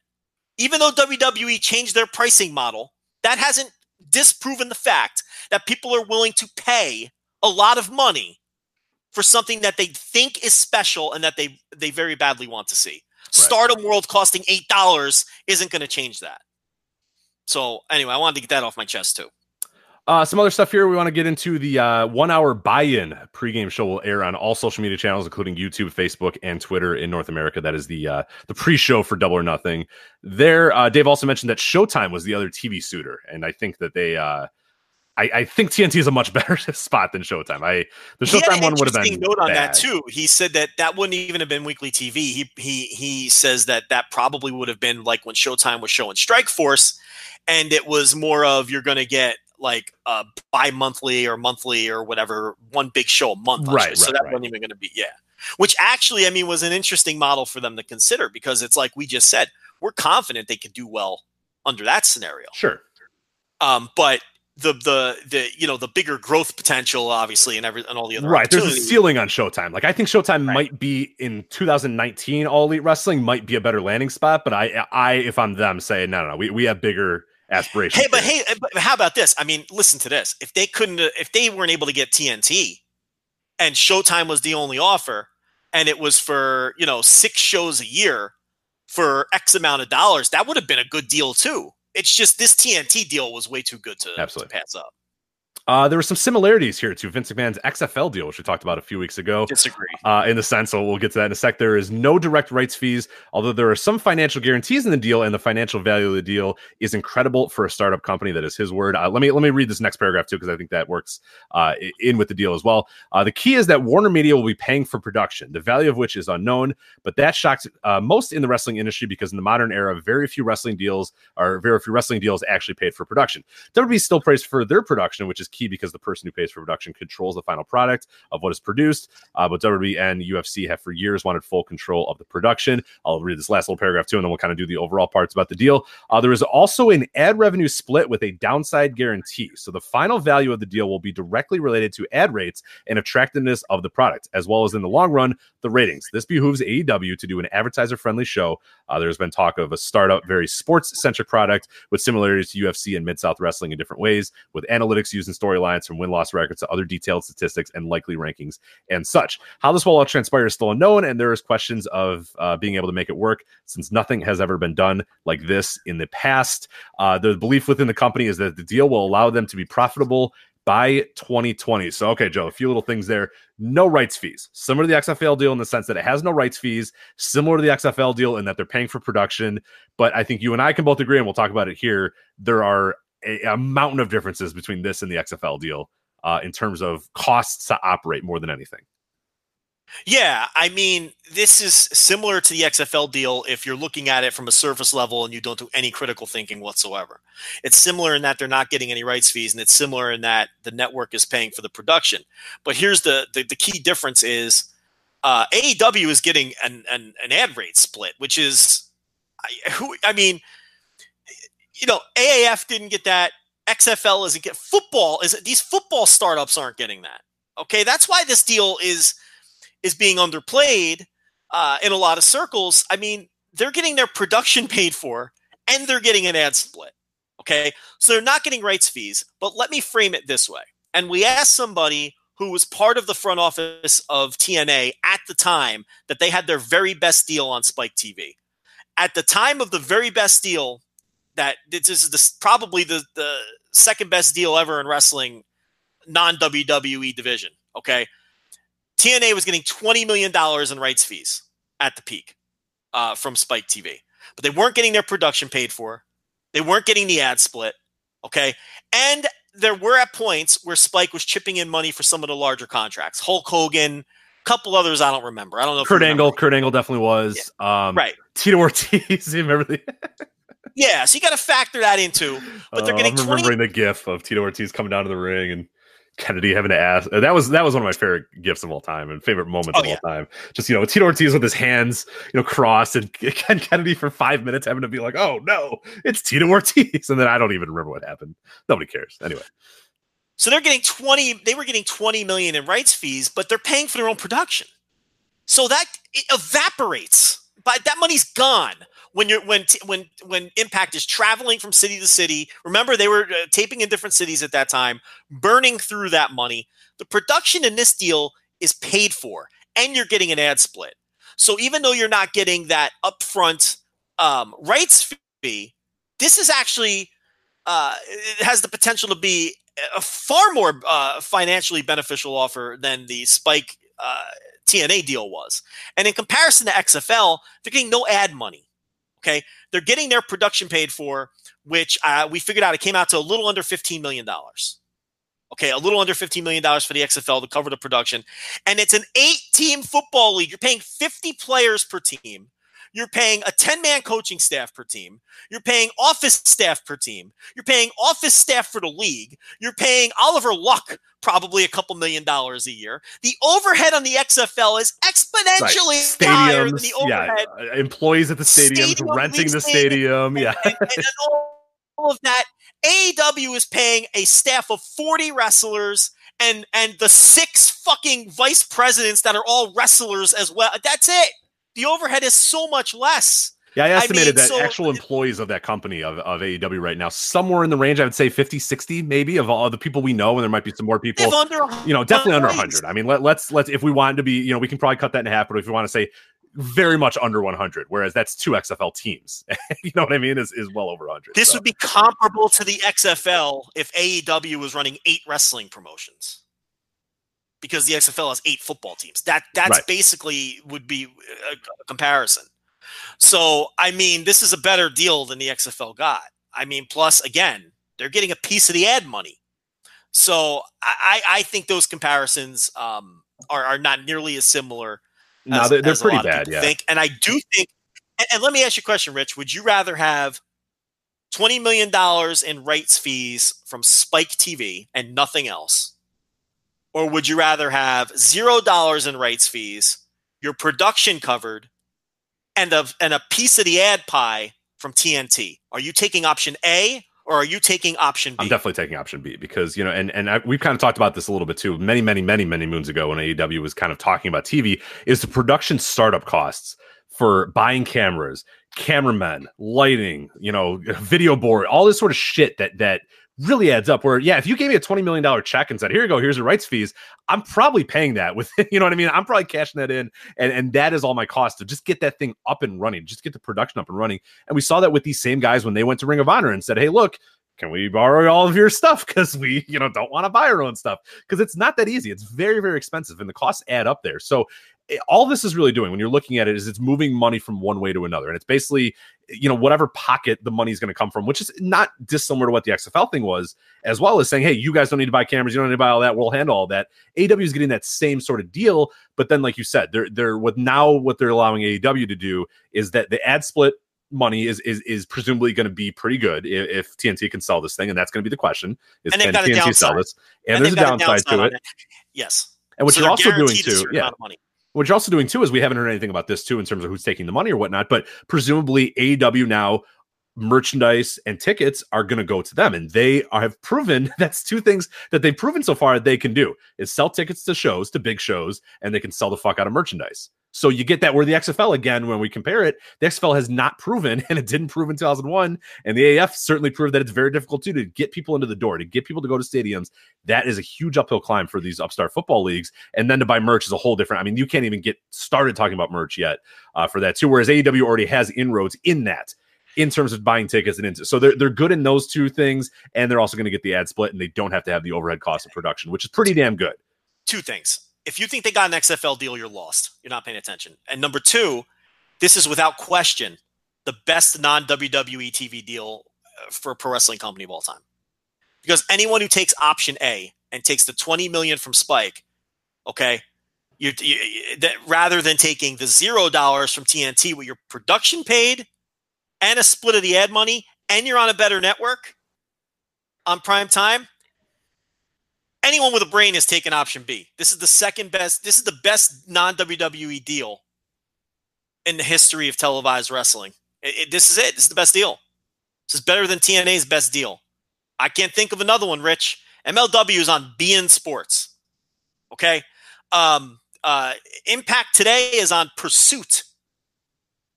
And prior to that, they were on Pop TV getting $300 per commercial. Rich, we were almost making more for our ads than Impact was making. There was a time. And that's legit. Yeah. Okay? So, I mean, so everyone getting on a certain reporter, when he said that they were going to get the best money deal of any non-WWE promotion of all time, you should be apologizing if you're ripping him, because he's right. What's a better deal than this one? So I just wanted to get that in there too. Absolutely. Thoughts on, and this has been mentioned a few times too, control of the production in terms of TNT having control of the production. And presumably, we don't know what the deal is. Well, I guess we'll have to find that out. Will presumably now TNT have rights to that footage? And how does that sort of work out too? Or has AEW worked it out where, I don't know, that's a question we don't know the answer to. And I'd love to hear, because if TNT sort of owns that footage, that becomes an issue too, of like how are you going to roll it out on streaming? How are you going to do stuff later? Like, obviously BR Live is going to be what they're going to do, but the idea that you don't own it, that TNT owns it, to me that it worries me slightly. I just want to know kind of the details of that. Not that it's like again, I'm not going to the negotiating table and saying, well, fuck that, we're out then. Like, I'm not going to do that, because we've seen that happen with plenty of Japanese promotions over the years, that the TV companies, and even still to this day, sometimes the TV companies will handle all the production, do all the camera work, do all that sort of stuff, but then they own the footage. So in a case where like Jun Akiyama breaks off and creates his own, new All Japan Pro Wrestling, he doesn't own any of the footage from the prior All Japan Pro Wrestling. So when they're launching their streaming service, they can't really do that. So all that sort of does is like, it's just a weird little thing that I'd like to kind of know if there's some details on, if AEW has there's a lot of own that. There's a lot of dirty details that none of us know yet that I'm very curious of. Hey, the other thing, if you want to compare it to the XFL deal, you cannot make money for the first 3 years. The first year you can possibly make a dime would be the fourth year, and that's if someone chooses to then pay the XFL after the first 3 years are up. The AEW deal, they're positioned to make money in year two, because they're not cutting that $300,000 or $400,000 or $500,000 production check every week. Someone else is footing the bill for that. They only have to worry about their in-house, pay their own people. They don't have to pay, they're not paying the production bill. So if they get viewers and they convert them into pay-per-view buyers and they're selling out arenas, they are positioned to make money in year two. The XFL cannot make money until year four, if they even make it that far. So there's the other key difference between those two deals that just dummies are saying are the same deal. They're not even close to the same deal. They have surface level similarities at best. That's it. One other question too, and it sort of comes with the production one too, is that this deal, because there is no rights fees, because there's no what appears to be a set contract, is there any out clauses? Is there any real investment in terms of Warner saying, okay, we are with you for X amount of years or whatnot? I'd be fascinated to hear about that too, because that's one of the worries that always comes up with any of these deals is there something we talked about even with WWE and Fox? Is there something in there that says, hey, look, if you're not delivering ratings, you guys are out of here. You know what I mean? Like, and I'm very curious what this deal is because there isn't a top-down investment from TNT that we can see, but maybe that downside has some sort of language in there. I'm sure they've, again, tried to work that out, but again, they're a startup wrestling company. They do not have the leverage to say, no, you got to be with us for 5 years, because TNT is going to say, well, fuck off, dude. No, we're not going to be. We'll be with you as long as you're successful. So it's the onus is on TNT or on AEW as well to be successful, because I haven't heard anything about a guarantee from TNT's side. It's television. You got to deliver. Right. People are going to have to watch this thing. That is absolutely, and I don't know that people are going to. I'm far less confident in that than I am with I'm confident in Double or Nothing. I think that will do well. Yeah, I think that's an interesting point that I don't think that people, and maybe we haven't projected that, because people are always like, oh, you think everything's going to be great, and you think it, like, I don't know that this TV is going to be successful. Like, no, I'm not confident in that. I don't know. Like, TV wrestling is not it's very, very difficult. It took WCW years to get successful on TV. It took WWE years to, recover from when, they were successful, then they tanked, and then they had to get back. And now they're kind of back at this weird, I don't know. I am very, I don't know, pessimistic. I don't know what the word is. I'm worried because there's a lot of things. There's a lot of red flags. There's a lot of concerns that I have of, like, are you going to be able to deliver where TNT is going to go, yeah, this is good. We want to have this on prime time, in a big time spot on a big time night. I don't know. Just as I'm not really confident about WWE on Fox. Like when we get into these big boy moves, these big boy stations on these, huge time slots, this is, we're playing with, as you said, you got to deliver in TV. They don't give a shit. You can love Freaks and Geeks all you want. If it didn't deliver ratings, hit the fucking bricks, guys. Yeah. Like, one of my favorite shows ever. I love that show. It didn't meet ratings, hit the fucking bricks. I mean, there are people crying about canceled TV shows goes back to whenever TV started. Right. And it happens to every time Netflix cancels a show, everyone complains that Netflix is the worst company on earth. But if people are, they have the data, okay? Your One Day at a Time isn't on Netflix anymore because no one was fucking watching. Okay, that's the bottom line. And it's cold and it's ruthless. And you're absolutely right. That's how it works. Yeah, so it'll be awesome to see how that goes. But so that is the AEW thing. Some other questions. I think we got it here. Overall, I think a thumbs up on the deal. I think you would agree as well. There is some stuff about it that's going to be a little weird. Maybe we're not. Here's the thing. It's a tremendous deal. I think that's inarguable. But that doesn't mean they're going to be successful. That's the thing here.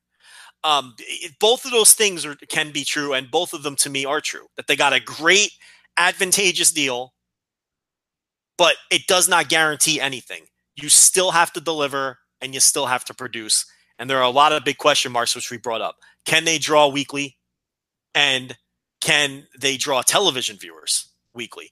The other component we should probably bring up before we move on is the online component in the BR Live.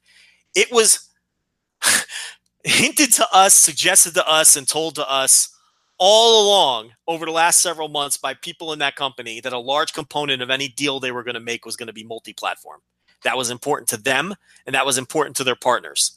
So from the TNT perspective, there may be a component to this where they may allow for lesser performance via traditional television viewers if it's helping their streaming platform, on the other end. We don't know that for a fact. I know Dave alluded to that. Dave Meltzer alluded to the idea that, hey, maybe they can get away with doing as little as 400,000 viewers if they're helping Time Warner on the streaming end. That seems super low to me because when you look at the Wednesday night, it seems like even the bottom level stuff is close to 1 million for those nights of the week on that network. 400,000 seems like a steep drop off from there to me. So that number is dubious, in my opinion, until I hear otherwise from other sources. But there's also that online component that I think, needs to be brought up. And here's another question, another detail of the deal that we don't know. Is AEW getting any kind of cut from the online component of this? Are they saying, hey, look, if you can help increase, our BR Live views, presence, subscriptions, whatever, you get X amount. We don't know that either, because the details of this deal are hardcore under lock and key. You're not going to get, trust me, you're not getting anything. No, and they're a private company, and they don't necessarily need to. They don't have to tell you, and believe me, they're not telling anybody. They are not telling you unless you know Khan. Maybe you can get it out of him. Liquor him up or something. Maybe is a good idea, but yeah, I don't. But people who work for Khan are not talking about this deal, and they're not going to talk about this deal. It's just not going to happen. You have to get your information from the Time Warner side or from Khan himself. All right, so we'll move on to some other topics here. Real quickly, though, as we're recording this, news came out. Ashley Massaro, former WWE star, dead at age 39. So that is all we know right now. So that's that. We don't know. It's under investigation or whatnot. It's something probably better to talk about next week if there's any more details about it. But Ashley Massaro dead at 39 as we were going on the show today. So we heard this has been a weird day. It's been a weird day. WrestleCon. Just saw her at the WrestleCon. Right. Oh yeah, she was there. Yeah, you and I walked right by her, if I remember correctly. Yeah, that's that's 39's. That's not good. Yeah, again, this is breaking news. You would think that there's something suspicious going on there when a 39-year-old person dies. I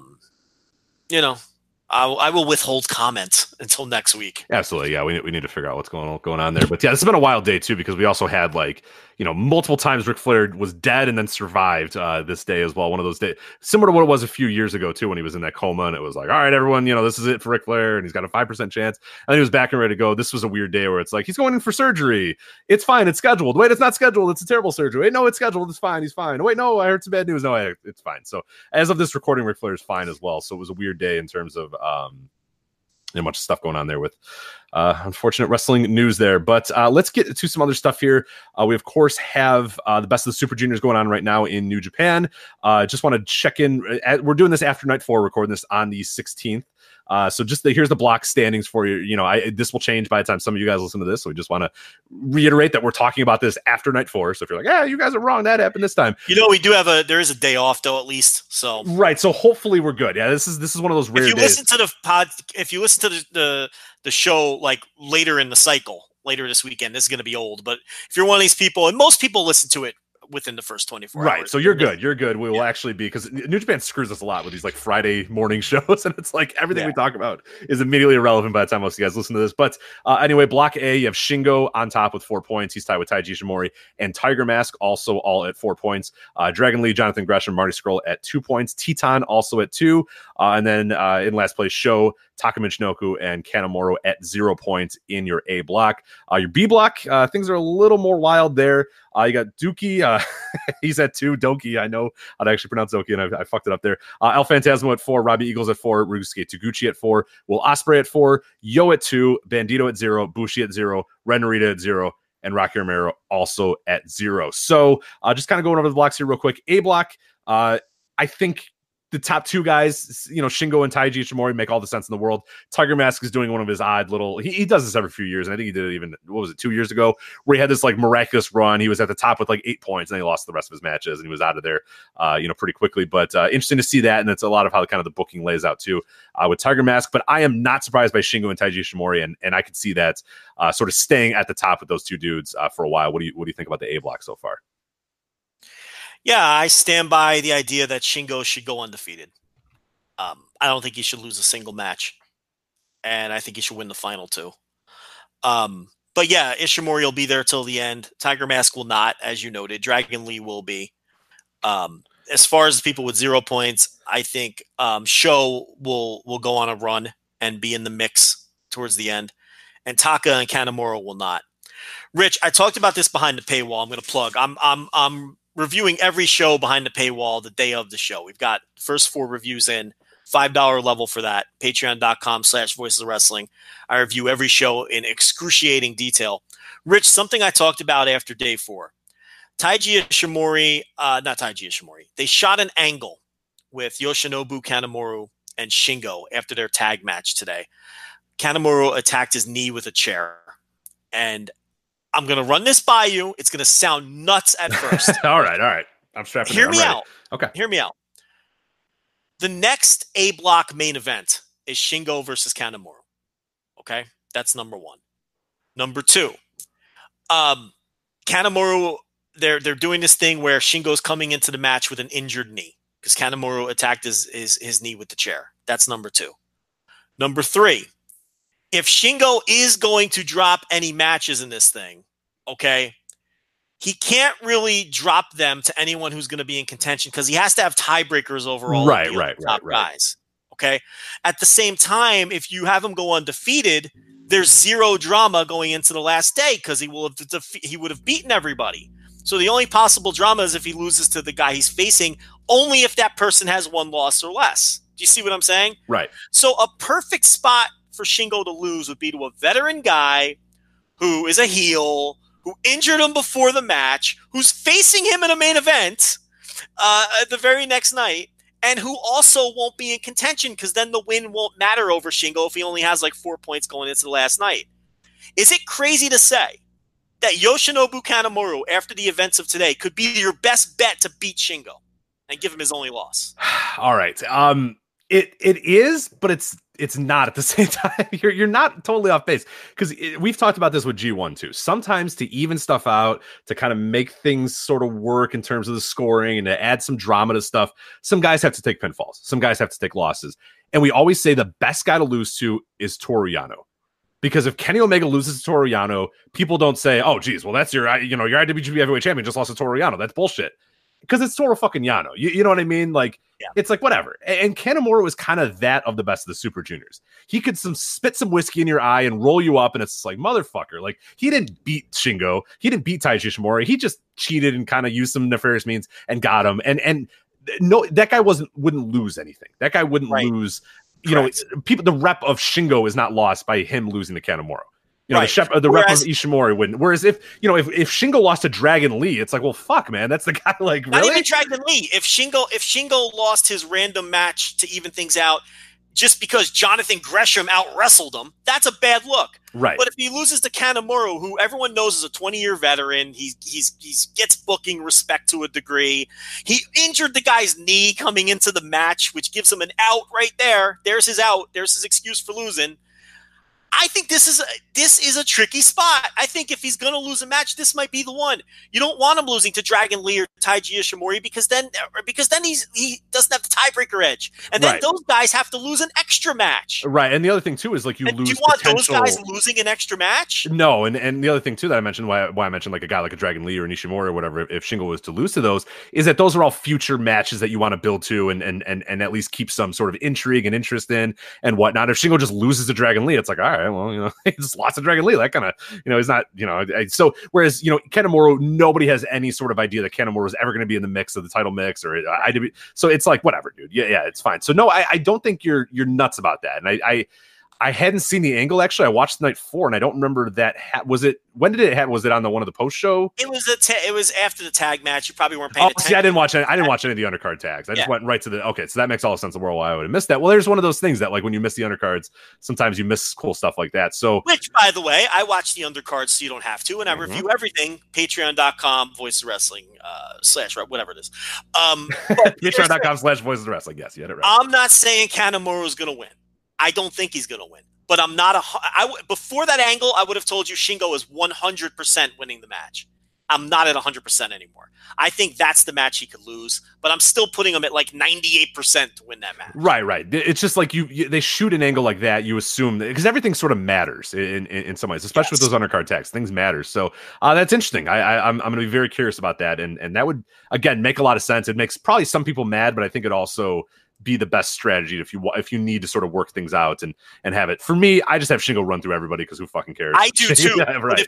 But if you have him go undefeated into the final day, you have to have whoever his opponent on the final night is have no more than one loss. Right, exactly. Ishimori has to pretty much be perfect too. Yeah, there's a lot of stuff that's got to have to sort of happen there. So you give more leeway with the rest of the booking if you can give Shingo at least one loss going into it. Right, exactly. I would not do that. But you see where I'm going with this now? It kind of it makes things easier for them. It does. It really does. If Shingo can drop one match. But and I just think that the way they've set this up, that would be a good spot to do it. And it's suspicious that it's the main event. That's all I'm saying. No, definitely. The main events have been a little weird. We'll talk about the night 4 main event and some other stuff here. But other guys I did want to mention with the A block. Well, actually, no, we'll get to that in a bit. We'll do standout matches and standout wrestlers here in a bit. Let's just go over the blocks here real quick. So I mentioned again, B block, you have El Phantasmo, Robbie Eagles, Ryusuke Taguchi, Will Ospreay, all tied with 4 points. You have Doki with 2, Yo with 2, and then Bandito Bushi, Ren Narita, Rocky Romero, all at 0. As far as that glut at the top, I assume that will kind of get worked out as we go. But it's clear we have one block that's like kind of like dominant powers in terms of Shingo and Taiji Ishimori. And then the B block is going to be, I think, a little bit more varied because you have guys like a Doki who could probably take a bunch of losses, and Ren Narita who will lose every single time. And what appears to be potentially with Rocky Romero too, where he might have some hope spots and might get really close to winning, but will probably lose most of his matches too. So I feel like you're going to have in that B block a few sort of powerhouses there, whether it be Phantasmo, whether it be Taguchi, probably Ospreay. I mean, Ospreay is definitely going to be in there. Taguchi probably, and Phantasmo I think will probably be in that mix too. So I think you'll have a few more guys in the mix there with the B block. But overall thoughts on where we are right now in terms of the B block and the standings. So the B block, the 4 guys at the top, Robbie Eagles will drop off. It's going to come down to Ospreay, Taguchi, and Phantasmo. Ospreay and Taguchi face each other on the final night. Phantasmo is getting the monster push. He's going to be in the mix. The 4 guys with 0, I don't see any of them going on a big run. I don't think any of them will contend. That's Bandito, Bushi, Narita, and Romero. Narita and Romero definitely will not contend. Bandito, he's got 500 or a couple, maybe 1 or 2 under 500 written all over him. But he'll win some more matches, and Bushi is Bushi. So, and Yo and Dookie, he might win 1 or 2 more matches tops, and I don't expect Yo to compete either. It's going to come down to the way you see the standings now are pretty much, I think, they're not going to finish drastically different. No, I think that Phantasmo, Taguchi, Ospreay is going to be your top 3. Those guys are going to be battling it out with Will Ospreay, I think, emerging. But Taguchi is always in the mix there, man. You can never doubt on him in these best of the Super Juniors. They always have in the mix. Yeah. And maybe even up until the final day, he could be still kind of in that mix to win it. Eagles just had the benefit of wrestling Romero and Narita out of the gate. So right. In the Flip Gordon scenario, I would probably have Flip beating him and Eagles at 2 points. You know what I mean? Whereas with Narita now, everything gets changed a little bit where some of these numbers are going to look a little bit bigger. Doki too. I probably Doki's going to lose most of the rest of his matches there, but he had to face Ren Narita, and he had to beat Ren Narita. So I wouldn't be shocked if Doki ends with 2 points. You know what I mean? Like that wouldn't stun me, but he had to get that 1 win right there. Doki's a guy too who can get cheap wins over people. He can be that guy in the B block. So he can be your Yano in the B block, where he can be an equalizer of sorts to give people the losses that they need to a guy who's not going to contend. Right, a guy who's not going to come back and get a title shot over whoever he beats or whatever. He's not going to have a feud with Will Ospreay even if he beats him or whatnot. So I'm shuddering at the thought of Doki beating Will Ospreay, but we'll get to that. First off, who has impressed you so far in terms of this? Who have been kind of your standout wrestlers and maybe some matches that really stood out to you as well? So the overall themes to me so far, and we're only 2 nights into each block, is will Shingo go undefeated? That's even a big theme on the commentary. So this is like Shingo is being built as this indestructible force, and who can take him out? And it's been all about show. Even though he hasn't won a match, I mean, we're clearly seeing the beginning stages of the elevation with the new hair, the new music, the focused match against Shingo right out of the gate night 1, and then the main event in his next match. And he doesn't need to win these matches now. He just needs to have good showings and take his steps and his progression. So to me, those are the 2 key themes so far in the tournament. As far as standout performers, I mean, Sho has been very good in both of his matches. Will Ospreay, I think, had 2 excellent matches. Those were both notebook matches to me. Robbie Eagles, I predicted that he would really finally have a chance to shine with some focus singles matches, and he has looked great in both of his matches. Phantasmo looks like a star. So yeah, those would be the ones that jump out to me. Yeah, in terms of kind of matches that have really, and I'm kind of the same guys, in terms of wrestlers that have stood out to me, matches that have stood out to me, going over night 1, and we'll talk about this in a bit. And I know you've talked about it on your reviews too. Shingo and Sho. If you are listening to this and you have not watched Shingo and Sho, go out of your fucking way to watch that match. That is a surefire match of the year contender for me. It is absolutely in my top 10. I went 4 3/4.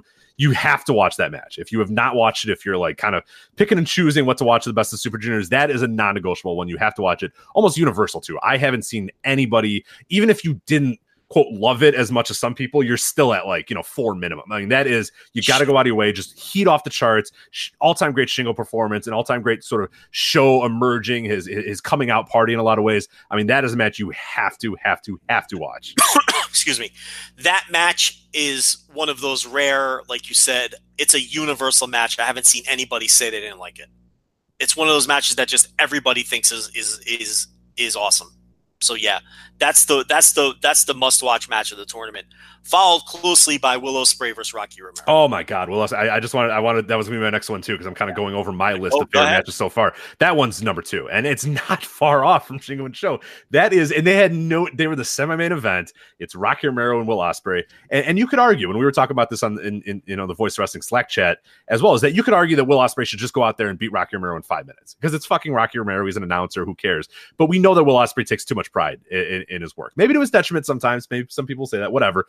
But he's a guy who goes in the ring and probably says, what do you want to do? And let's just go out there and let's fucking kill it, man. Let's have a great match. He wants to have a great match. And some people might not like that, but I know full well that he's walking through the curtain and Romero's probably like, dude, whatever, man.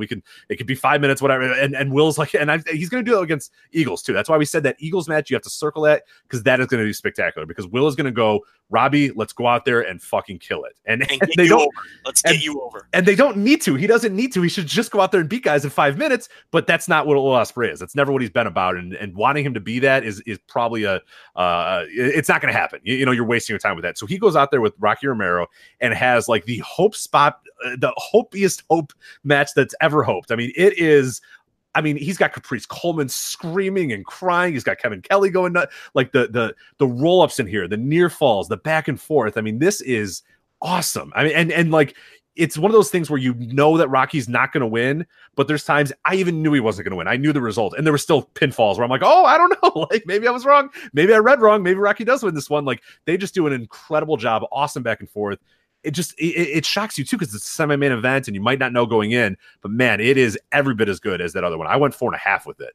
Or went 4 3/4 with the Shingo Show. I think another match that maybe not to the level of a must-watch like Shingo and Show, but one that if you have the time, fuck it. No, it's a must-watch. Watch that goddamn match. Will Ospreay, Rocky Romero from night 4. You got to go. It's just a spectacular performance from both guys. And Rocky really, to me, proved that he can still go in there with the right opponent and in there with the right story as well. Yeah, those are the two best matches, I think, pretty much universally agreed upon. The interesting thing about the rest of the tournament is it seems like everyone who's watching it is enjoying it, but people are enjoying different matches. It's like there's something for everyone in this tournament. Which is what we said. Yeah, which I love about this year. Yeah, so, there's, it's like different people are enjoying different matches and enjoying different guys, and it was really set up for that, the way we talked about a couple of weeks ago. A couple of under the radar matches I wanted to talk about. I thought Tiger Mask versus Kanemaru was fucking incredible, especially for its spot on the card. In terms of Kanemaru working over Tiger Mask's knee, and Tiger Mask always he always works like the openers, and he's never high up on the card in this tournament, but he always delivers for his spot on the card in this tournament. Yep. I love him in this tournament. He keeps everything nice and compact too, because he's that opener. Everything's like 8 minutes or 9 minutes or whatever. It's perfect for him. At this nice point little story. That match I loved. I thought that match was so much fun. And then there were two other matches: Ren Narita versus Robbie Eagles from today's show. Oh my God! Night 4. Great. And it was Ren Narita's hometown, so they get behind the Lions anyway, but they're especially behind him in this one. And Eagles is just diabolically taking apart this man's knee. And then he goes for the finisher, the turbo backpack, and Narita hits him off with a backslide. And then from there, Narita goes on, a little mini run. He could have sold the knee a little better. Okay, he could have sold the knee a little better. So there's minor critiques. It's not like a notebook match or anything, but it's close. It is damn fucking close. That one I really loved. And Robbie Eagles versus Rocky Romero from night 1, I thought was a kind of a sleeper match too. if you're looking for under the radar stuff. Yeah, one that I like too. I think in that same day 2, Taguchi and Yo is a match that I really enjoyed a lot more than I thought I would, and obviously Sho's getting all the headlines, and rightfully so, because he's breaking out in a big way. But I think Yo's had a pretty good tournament so far, and that Taguchi Yo match is Taguchi at his best, and I think Yo at his best too. And you see that while Sho is the guy that could be the superstar, that there is some value in Yo too. Like the crowd still is invested in Yo, and he might not be the top tier guy. He might not be the star, but he's definitely a guy they can get something out of with him, and you see it in that match as well. So I've buried Duokai very hard behind the paywall. Okay, very hard. What do you think of Duki? Stoki. I really wanted to give it a chance. I really thought, okay, look, it's a kind of a different look. It's a different guy.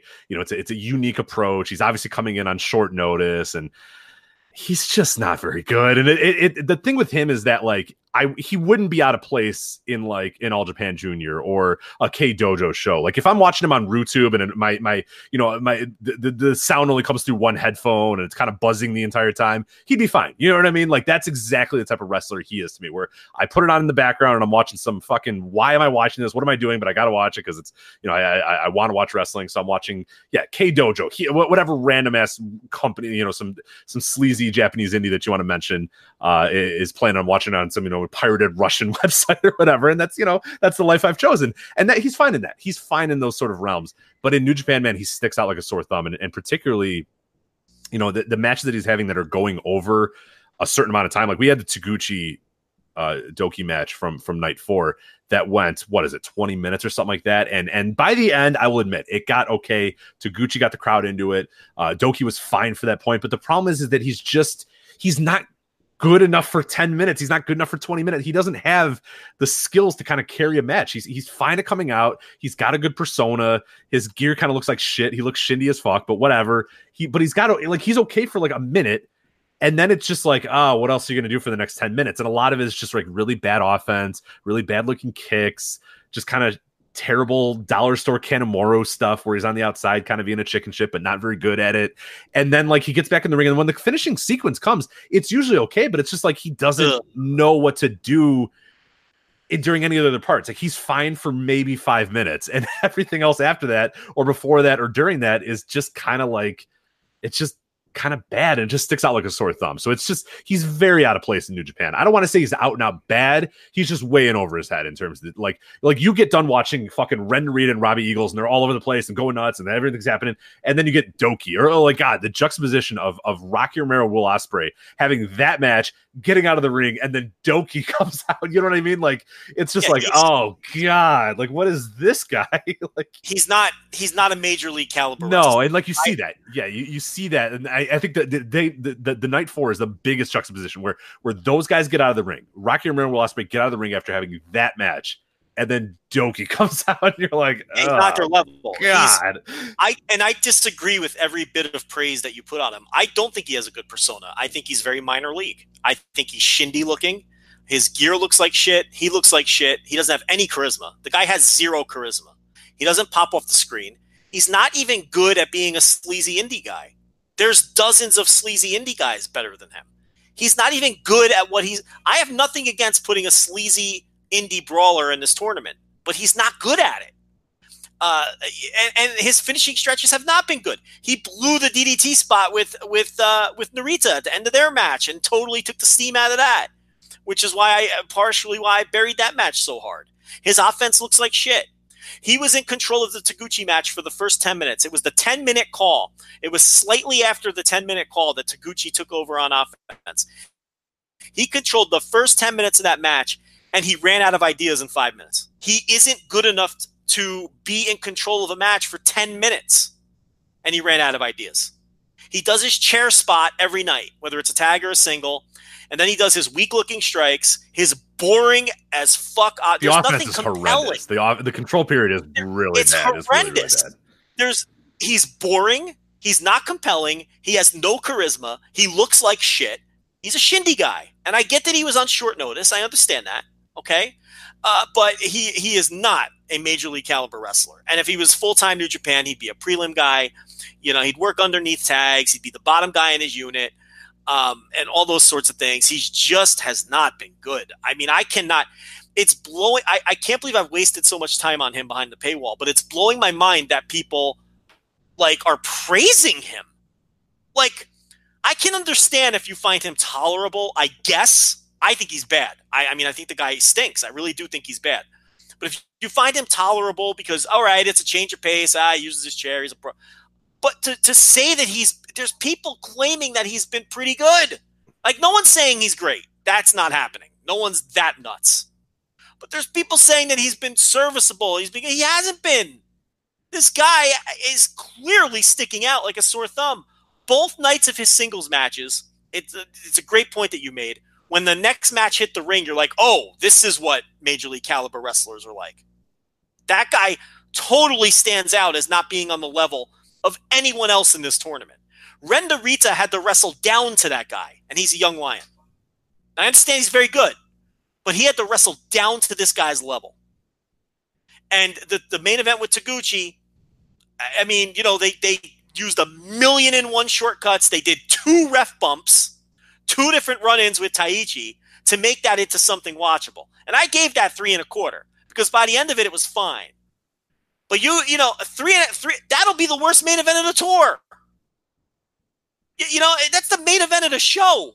And you have to use 1,000,001 shortcuts, and it's still a barely passable match by the end of it after you sucked for the first 10 minutes of the match. So, yeah, I don't know. I think the guy, he's shown me nothing. I mean, I don't even see him as a guy who's slightly below average. I think he's a bad pro wrestler. Yeah, he's definitely sticking out like a sore thumb is kind of what I said. The best way to, I think, describe him, because it's a lot of really good wrestlers out there, and even the guys that I don't think are, like, even a Tiger Mask who normally on 300 in most days of the year. God, Tiger Mask is so, I mean, and 20 times the wrestler. Exactly, right, and it's not even close. Yeah, and even guys like Kanemaru or whatever. And that's the thing. My God, I don't even insult these guys. Right. Yoshinobu Kanemaru, with the career that he's had and the work that he's still putting in, I mean, they're not even in the same universe as this guy. I mean, I'm trying to think. He is like, you'd have to talk about guys like post-injury Hanma. That's his league. That is his neighborhood. Modern Hanma, or maybe Yujiro on a bad day, because Yujiro on a good day is better than this guy. I've seen Yujiro have good matches. I can't imagine this guy having a good match. I can't fathom it. So that's where you got, who else? Like Fale. He's Fale level.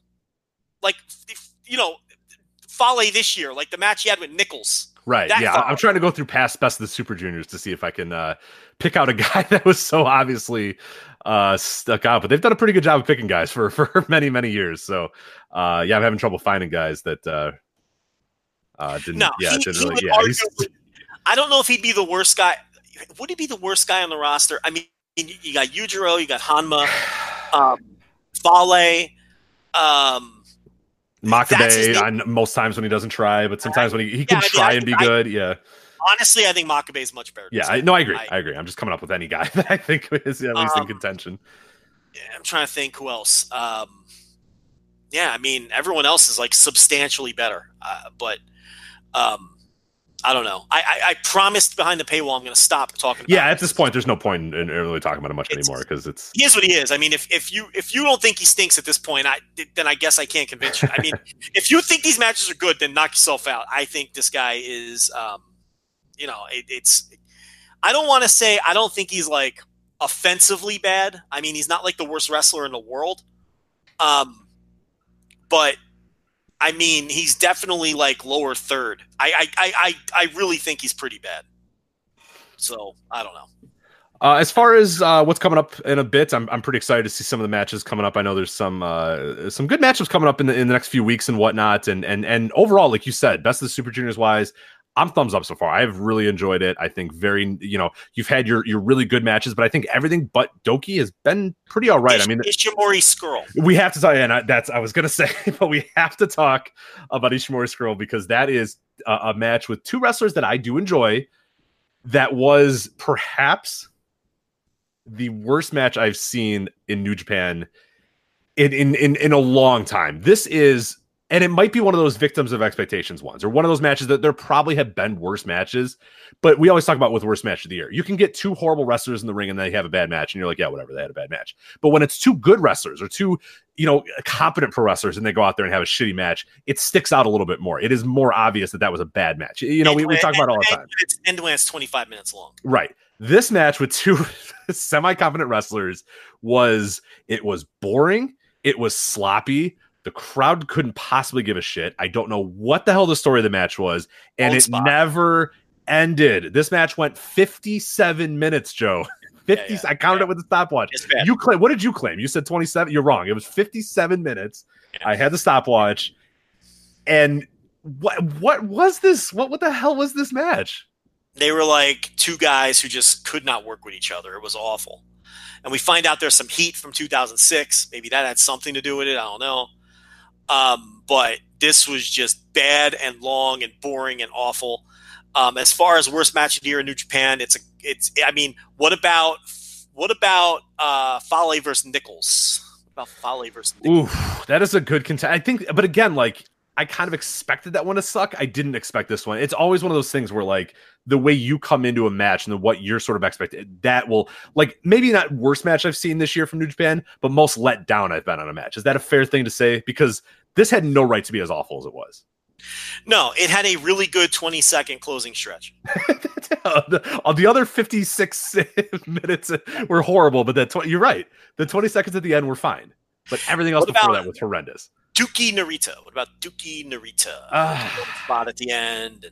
It wasn't good, but man, this Ishimori Scroll match sucks so much. Yeah, it's the 25 minutes that gets you. It feels. I know it's 25 minutes. I'm joking about the 57. That is the longest 25 minutes of my entire life. I was kind of live talking about it on the Slack, and I'm like, I cannot believe this is still going on. And there was a point where I was already way over this match and ready for it to go home, and they just called 20 minutes. And I was like, what? It's only been 20? And then they do a tombstone, and they fucking botch it, and he's in the row. It's like, what do you got? I've never seen... It's just, it is definitely the most boring match I've seen all year in New Japan. It's just like, what are we doing? What's going on with this? So boring. Yeah, it was a horrendous match.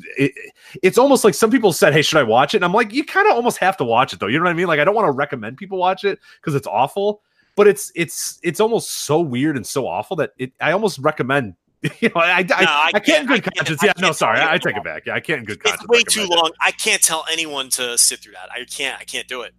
I can't. It's really a pointless match to watch. I don't even think it's fun bad. It's not really fun bad either. It's just boring as shit. Yeah, your eyes are going to gloss over, and you're just going to go, "What the hell?" They blow that tombstone spot, and both of them just kind of freeze and don't know what to do for what felt like an eternity, but was probably 8 seconds. But it was 8 seconds that felt like 8 minutes. Because that was clearly a key transition spot in the match, and when they blew the spot, they were both like, "Oh fuck, what do we do?" Because now we got to get to this transition, and we redo the spot, and Ishimori's just on the mat, Skrull's just standing there, and it's oh my god, it's so bad. Really. And it didn't help. That crowd sucked, and they did nothing to get the crowd even partially excited. I mean, you hear popcorn falling on the ground. You hear individual coughs. You hear toilets flushing. It is silent in there. Horrendous crowd. You can hear the guys calling spots, too, because it is so quiet in that arena. And it was a bad crowd made worse by a horrendous match. So, definitely. I guess I can't in good conscience recommend that one. But otherwise, other than that, I don't think anything's been what I would call offensively awful. Good. Yeah. No. Everything's been easy to watch and a lot of good stuff depending on your taste. So yeah, I mean, I'm not feeling any kind of grind yet at all. I'm looking forward to the shows. I think the day off came at a perfect time. And then there's 2 straight shows, and then there's 2 or 3 days off before the 3 straight Korakuens with the 10 matches each. And those Korakuens, I think, are going to be fire, just based on they how should the be good. I'm not is looking setting forward up to them. and some of the stories that they're telling, some of the matches they're lining up. Yeah, no, I agree. I think I'm not looking forward to them because there's a lot. It's fun to kind of watch 4 matches and get out. I enjoy that aspect. Yeah. of early Best of the Super Juniors, but they're going to be great shows. It's just like you got to sit down now for you got to watch 30 matches in 3 days. It's a lot. Exactly. right. If you're a completist, and at this point I've watched everything, so I may as well. But yeah, it's always kind of interesting there. But let's get to our final two topics of the day. We're going to go to WWE land here. We'll start out with Bret Hart and Tom McGee. We, as I mentioned, at patreon.com/voices of wrestling, I did a brief review of the Holy Grail documentary that WWE released on Monday, as well as my reaction to Bret Hart versus Tom McGee. You and I have not talked about it yet, but you have seen it. I have seen it. I'll start off first with the documentary. What'd you think of the documentary portion of the Hart McGee thing, the Holy Grail with Cassius Ohno and Tyson Kidd and Sam Roberts and Harry Smith and of course Bret Hart and then Tom McGee himself, which I thought was pretty awesome as well. What'd you think of the quick little 20-minute documentary they put together? It was a cool little doc. You know, it wasn't super comprehensive. I think they did a pretty good job of avoiding totally burying Tom McGee. Yes. I think they did a good job at that. The closest they came was X-Pac or Sean Waltman, whatever you want to call him, saying, hey, I think this guy could have been pretty good if they gave him more opportunities against better wrestlers, which was kind of implying that he was bad, but saying that, hey, I think he could have been good. When really the true story of Tom McGee is that he was horrible. But they didn't say that, and they didn't harp on that at all. And they really, if you knew nothing about Tom McGee and you just watched that blind, and I'm going to tell you what, I'm going to do an experiment. I'm going to make TLB watch that. It's like 20 minutes. Make the nurse watch it. She knows nothing about it, right? Right. All right, let's make the women watch it, right? And we'll see how they come away thinking of Tom McGee. Because my impression is they didn't bury the guy, and if you were someone who knew nothing about him, at the end of that, you would think, oh man, this guy missed his opportunity to become a big star, and you really wouldn't know why, because they didn't get into this guy fucking sucked, and this was a miracle match that Bret Hart pulled out of him. They just kind of danced around that. And they did get Tom McGee to sit in front of the camera. What a nice, unassuming man he came off as. Oh, he was great. I think my favorite part of the entire documentary was him sitting down and him. I wasn't sure. And I mentioned this in my review on Patreon. I wasn't sure what his frame of mind was with this, because we always heard that he didn't really want to get involved with wrestling. He didn't want to talk about it. Whenever I hear that, I assume bitter guy that feels like he was wronged. You know what I mean? Like, I always kind of assume, because most wrestlers are that way. You talk to any old wrestler about anything, and they're probably bitter about something. I should have won that match, or that promoter fucked me, or I should have had that spot, or I was better than that guy. Like, that's every wrestler thinks that they should have all main evented WrestleMania and should have been the greatest ever, and all that sort of stuff. And that's not to say that Tom McGee maybe didn't feel that way in 1994 or whatever, but I like that he sat down and just kind of said, life has its ups, life has its downs. I had some ups and I had some downs, and it's fine. And I was like, oh, that's like the most refreshing. I've never heard an ex-wrestler just be like, yeah, it is what it is. And I like, too, he mentioned, and there was a few little things that I noted in there. Like, he said, oh, yeah, if you look at Bret's uniform. And I thought that was the use of the word uniform was really interesting, because he didn't even know, like, wrestler jargon. You know what I mean? He had been out of that business so long, and it hadn't become such a substantial part of his life that he wasn't a normal member of society, which happens with a lot of wrestlers. Like, wrestlers get caught in the wrestler bubble, and they just can't operate as normal human beings. To him, it was a uniform, not, his gear. If you look at his tights, he just said uniform. And like, I found that kind of endearing. Yeah, I found that endearing, because I'm like, yeah, this guy doesn't know wrestling jargon even. It's like so out of sight, out of mind. He's like, oh yeah, whatever. Like that. Like, if you walked to an indie show and you were in backstage and said, hey, yeah, nice uniform, they'd probably beat the fuck out of you and kick you out. You know what I mean? Like, it's not a uniform, it's my gear. Like, you know what I mean? Like, because they're so weird about that. But like, this guy's out of sight, out of mind with wrestling. And I just like that he was content with where his life went. And he said, yep, it was good and it was bad, and then I left. So it's like, just a guy who had a job and he left the job because it just didn't work for him. Yep. Not like a guy who was bitter or emboldened or, oh, they fucked me over. Or, oh, Vince McMahon never saw this in me and yada, yada, yada. I enjoyed that. I liked that it was that. And maybe it was, again, like I said, maybe it was the years gap that where, 1993, maybe he was bitter. But I like that. He just sat down and was just like, yeah, whatever. Yeah, it's fine. Yeah, he didn't refer to Stu Hart's training as the dungeon like all the wrestlers do. You're right. They call it the hill. What do you call it? Whatever the hill is. I don't even. Yeah, I was in Calgary with the hill, and I was like, what? It's like, right. He didn't romanticize any of it. He's just like, this. Okay, we're gonna sit down and talk about this part of my life that I haven't even thought about probably for 20 years. The guy probably hadn't even thought about it. So he came off very well. How about that Harry Smith impression of his Oh my God. I tweeted out immediately. I was halfway through the doc. I paused it and said, I have to tweet out about this. The far and away the greatest Bret Hart impression I've ever heard. Maybe one of the better impressions. Spot on. The Harry Smith Bret Hart impression was unbelievable. Oh my God. And I saw somebody say that, thank God, I think it was a Post Wrestling we're talking about this. They said that thank God Harry Smith never did that impression again in front of Vince McMahon, or else Davey Boy Smith Jr. would have been Bret Hart Jr. and would have just came out and cut promo. Like, thank God he didn't find out about that. He might still have a job. That's true. You're right. He might. But it was good, like the raspiness, even like the tone, even the way that Bret would say something, and it makes sense that Harry would get it. But impressions are difficult, and man, he was spot on. I popped big for that. Yeah. Oh my God, that was perfect. Yeah. Yeah, it was so good. But yeah, you know, I think they got the right people. Cassius Ohno is a perfect guy to get. He's a tape nerd, and you know, and Tyson Smith, Tyson Kidd. Tyson Kidd. Yeah. He's not only a pseudo family member. I mean, I guess he is now since he's married in, but was always considered a family member anyway. But also another tape nerd. So you know, and Sam Roberts, a tape nerd from the tape trading days and everything. So they got the right people, and it was a short little 20-minute deal, and it set the stage. And they were nice to Tom McGee. You know, they didn't have to. You know, it's like everyone remembers the Ultimate Warrior DVD, where they were not nice to the Ultimate Warrior. No, that's one way to put it. Yeah. Okay, so it's like it would have been very easy not to be nice to Tom McGee, but they really skirted and danced around the idea that he was, you know, one of the worst major league professional wrestlers of all time. A guy who was super athletically gifted, looked like $1 million, but just did not have the instincts or the acumen for this whatsoever. So decent little doc. I can't call it great or anything, but it got the job done. Yeah, I think it was in its simplicity. I think it was good, and it was Giancarlo. It wasn't trying to be hard hitting, right? You know, right. Trying to be that, and it didn't need to be that. So I hope they have more of these. I like this idea. Just basically, Cassius Ohno. That's his new job. Is just he sits in the back, and they say, "Hey, what about this match?" And he talks about it, because I think they'd be fine with it. Like,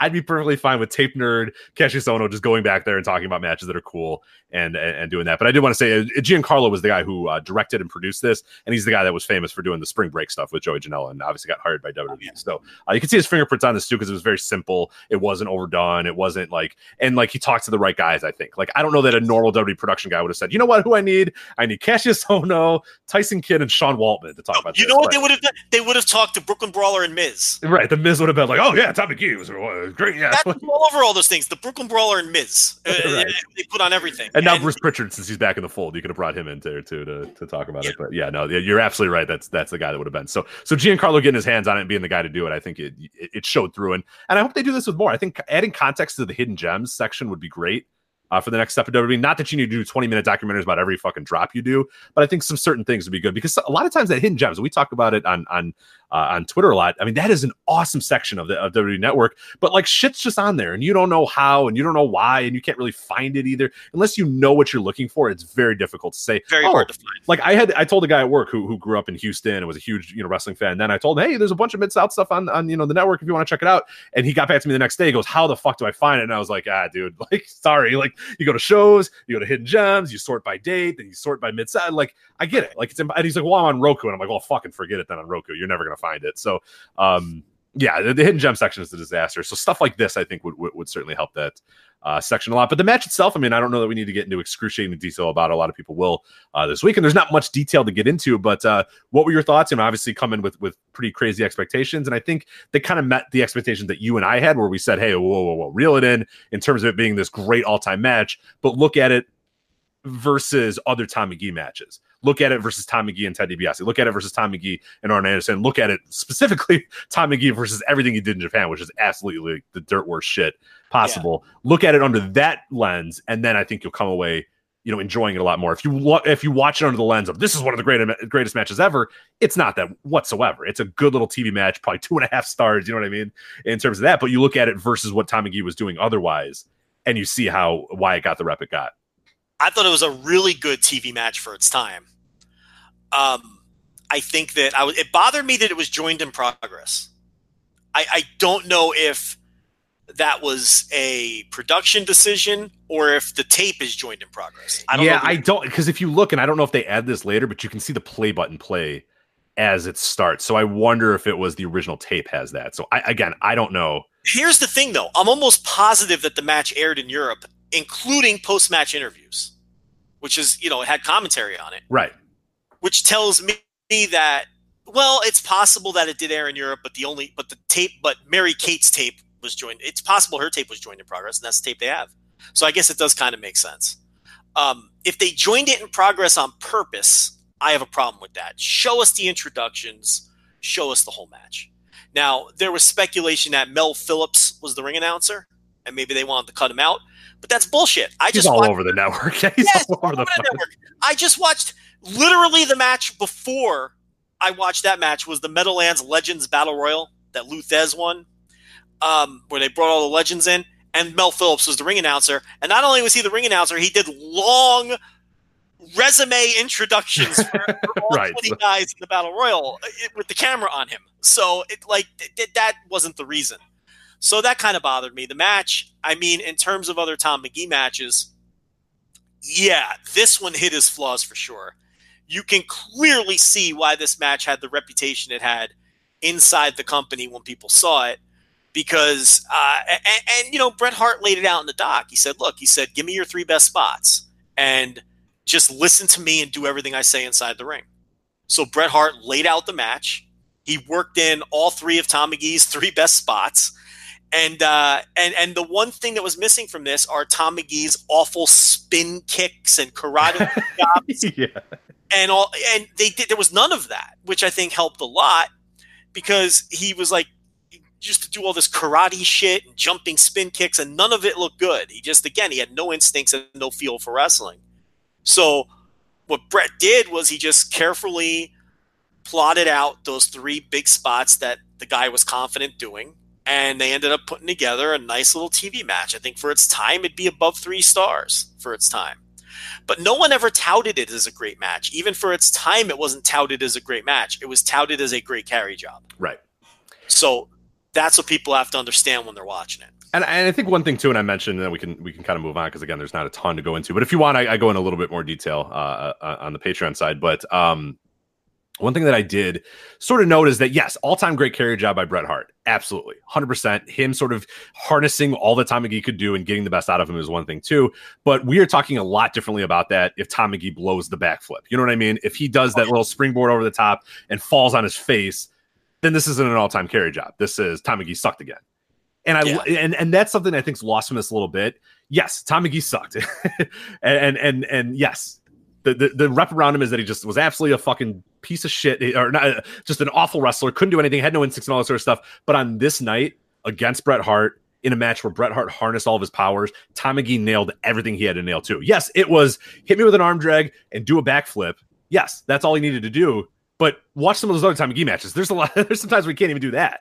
Right. But he did that in this match. So I think that's one thing that I think I'm going to give some credit to Tom Magee because he nailed everything he needed to nail in that match too. So yes, all-time carry job, all-time great structure of a match by Bret Hart, but credit to Tom Magee too, because he could have just as easily fell down on the cartwheel and then nobody ever talks about Tom Magee ever again. And he's never there. And we don't talk about Bret Hart carrying him. You know what I mean? Like it was important that he nailed all of his things that he needed to nail. The problem is that he couldn't do anything else. So it is an all-time carry job, but I do want to give a little credit to Magee as well, because he had an all-time great performance too in his career.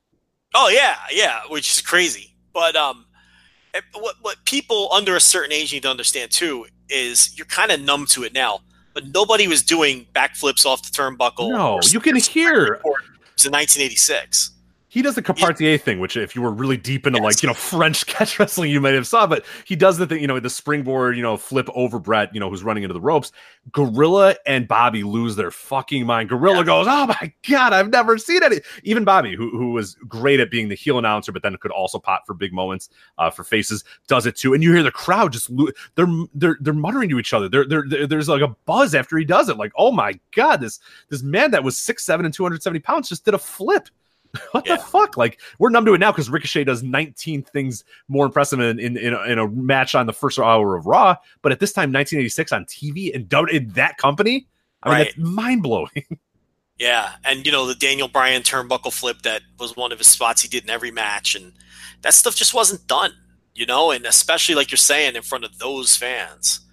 I think the reason being, this was a guy who wasn't a wrestling fan and didn't come into it as a wrestling fan. So he was he had nothing to go off of. A lot of people who become wrestlers who are wrestling fans just do the stuff that they see. He didn't see anything, so he incorporated flips and shit into his wrestling because he wasn't a fan. And he didn't know that he probably didn't realize people weren't doing stuff like that. He just did shit that he thought was cool. So, yeah, I don't know. There really isn't a ton more to add. I mean, I think it lived up from the perspective of it did come off as a very good carry job by Bret Hart. I think Rich is corralling those dogs that were going nuts. I think that's what happened there. So I'm just going to kill the dead air here. And I am going to strongly suggest that you seek out the Ted DiBiase, Arn Anderson, and Tim Horner matches. I did watch those matches before I watched the Hart match. And I think it does add the proper perspective to the Hart match.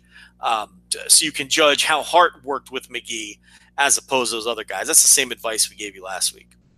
But when Rich does get back to the show, we're going to wrap things up with a preview of Money in the Bank, which I know Rich is very excited to talk about as he continues to corral the dogs. And then we're going to wrap this up for the week and my 5 hours of audio for the day as we patiently twiddle our I had a dog. I had a dog There he emergency. is. I had a dog Yes. emergency. I don't know if you could kind of hear it. I thought it was We heard something. Yeah, I tried. It was just rabbits and a dog shitting in our yard. So Money in the Bank, Rich. money in the I've already bank. set it up. What'd you say? I awkwardly killed time as you were hopefully not scraping up a dead dog from the ground because it sounded like they were in a fight there. So, No, I don't know. They were very upset about something that was going on in the front lawn, and it turned out to be a double.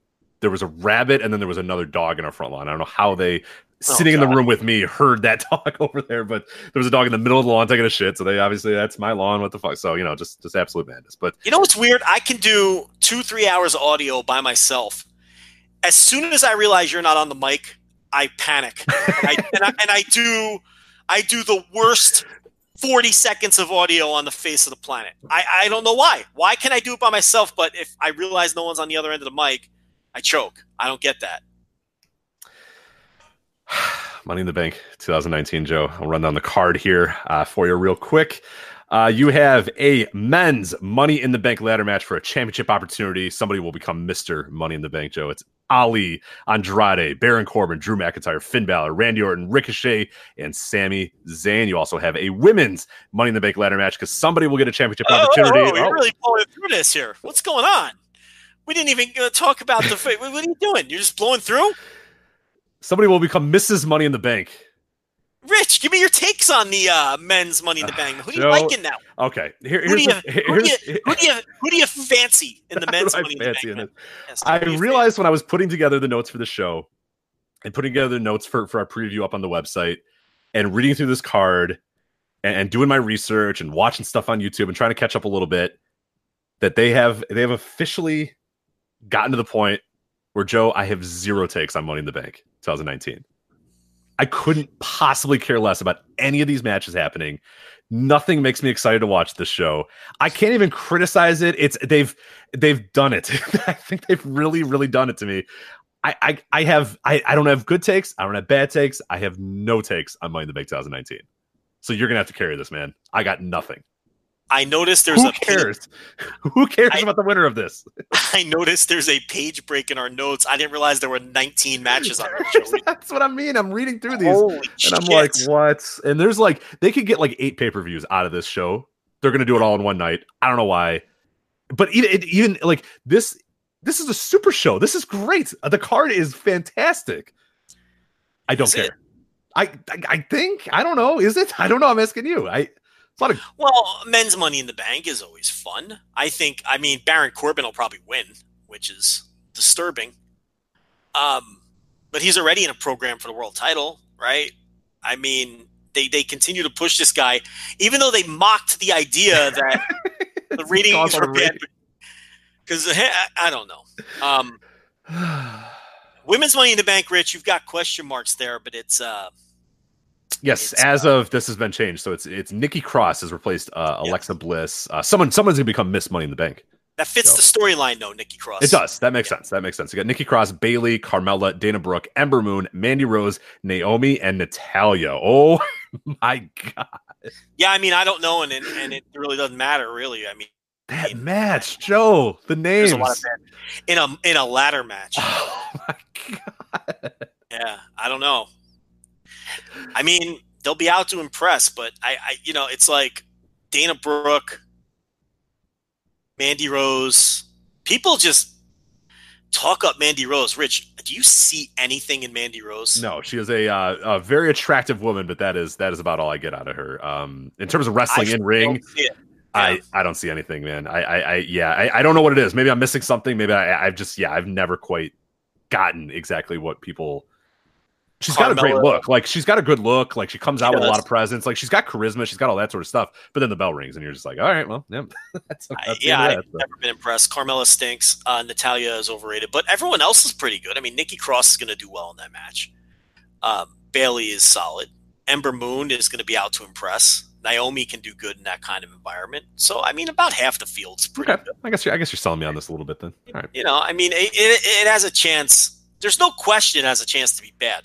Like, the men's match has no chance of being bad. Right? It's like, at minimum, it's going to be a fun spectacle. But it's like, the women's match, if everything went wrong, there's a lot of chances for things to go. You worry about that match. Yeah, there's definitely a potential disaster there. All right, so we'll go to the pre-show. Yes, pre-show. Daniel Bryan and Eric Rowan, just Rowan. Sorry, he's just Rowan. The intellectual spirit, Rowan, versus the Usos. Jimmy and Jay, that is on the pre-show. Daniel Bryan and Rowan versus the Usos. Yeah, Daniel Bryan and Rowan, they fought through that rigorous SmackDown tag team tournament to take those titles. But it is not a title match, I should state. No, and they were handed the titles, so they didn't even bother with a tournament of any type or a match. At least make up a Rio tournament. Come on. Yeah, it's a weird pre-show match, isn't it? Very strange. Yeah, very, very strange. I heard Dave on Observer Radio talked about it, that Daniel Bryan at this point, like when they kind of put everything together, he was still hurt and they weren't sure he was going to wrestle at all. So just give him the fucking night off. Like, you know what I mean? He doesn't need to be like, just say, all right, Daniel, that's fine, man. You're good. We didn't have the plans for you. Take the night off, but we got to have in the pre-show hurting his neck or whatever. And again, so they're safe company though. Tony Nese and Arya. Listen, God. I know you're on top of the Tony Nese Arya Daivari feud. I know you saw Tony Nese defeat Ligero this week. God, no, that wasn't a match. That was a match. Oh, that was a match, my friend. And Arya Daivari come in from the crowd to deliver his hammerlock DDT on every land. And they delivered my favorite stock WWE line when Daivari laid out Tony Nese at the end of 205 Live. Are you ready for the Tom Phillips? It wasn't Fuckface Phillips. It was Vic Joseph. Fuckface. Are you ready for the Vic Joseph line? I am, yeah. If Arya Daivari hits that on Sunday, we're going to have a new yes. WWE Cruiserweight. How many times over the years have we heard that line? God. When a heel does something to a baby face. And of course, Arya Daivari walking backwards up the ramp with the shit-eating grin on his face.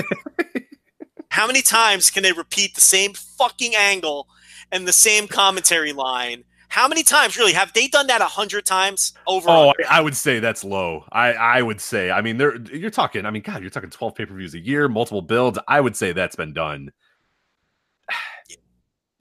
probably 500 times conservatively. We got Becky Two Belts, Rich. Becky Two Belts. Are you into the Becky Two Belts? No, nobody else really is either. They have put some cold water on that thing right there. But she's defending the Raw Women's title against Lacey Evans and also the SmackDown Women's title against Charlotte Flair. So we get 2 Becky Lynch matches in one night. I think we get the 9th straight Becky Lynch Charlotte Flair pay-per-view match. And Lacey Evans gets her huge championship opportunity that we've all been clamoring for. So I want Lacey Evans to win. You just want to watch the world burn? She winds people up, and I like that. People are so dumb when it comes to Lacey Evans. And I like I know. I like making sandwiches, and it's like surface level bullshit. No, she's a fascist. Right. I make sandwiches and really a my Nazi. husband. Yeah, right.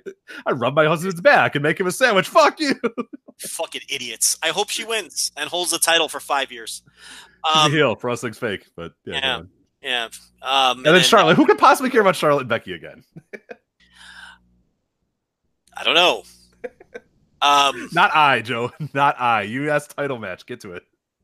U.S. title match. Samoa Joe versus Rey Mysterio. If you remember, these men had a 10-second match at WrestleMania. What do you think of the... Is that the sell job? Yes. Oh, I'm just saying. I'm giving you the storyline. Right. Samoa Joe beat the fuck out of Rey Mysterio and put him in the rear view. And now he's trying to steal his son. They're redoing that. Yeah. You know, Samoa Joe's a weird dude, man. I don't know what Vince has got in his mind about Samoa Joe, but he's trying to fuck, he's fucking people's wives. He's stealing kids. Like, what does he think Samoa Joe is? Like, what does he think Samoans are? I don't know. I think maybe the only footage he ever saw of Samoa Joe is when he got kidnapped by the ninjas with the face tattoo and then turned heel coming out of the Okato was involved in that, yeah. Yeah, so I think maybe that's his only impression. So he thinks he's just a psychopath or something. But it is bizarre. Roman Reigns versus Elias, as Roman Reigns continues to do important things on the roster. Yep. Elias is actually over, though. I mean, we can say that. Now he's kind of a McMahon mouthpiece thing, and I don't know if that's long term going to really work all that well. But. I still think he still gets heat. He does. He makes fun of the local sports team before he sings his song. I like good old classic local sports team heat though. So I'll never. People always are like, that's bull. That's just. I love it. I like just like your Celtics, and I'm like, oh, boo. I love that shit. I never get tired of it. I don't care if it's considered cheap heat. I think it's funny, especially like you're naming a high profile team.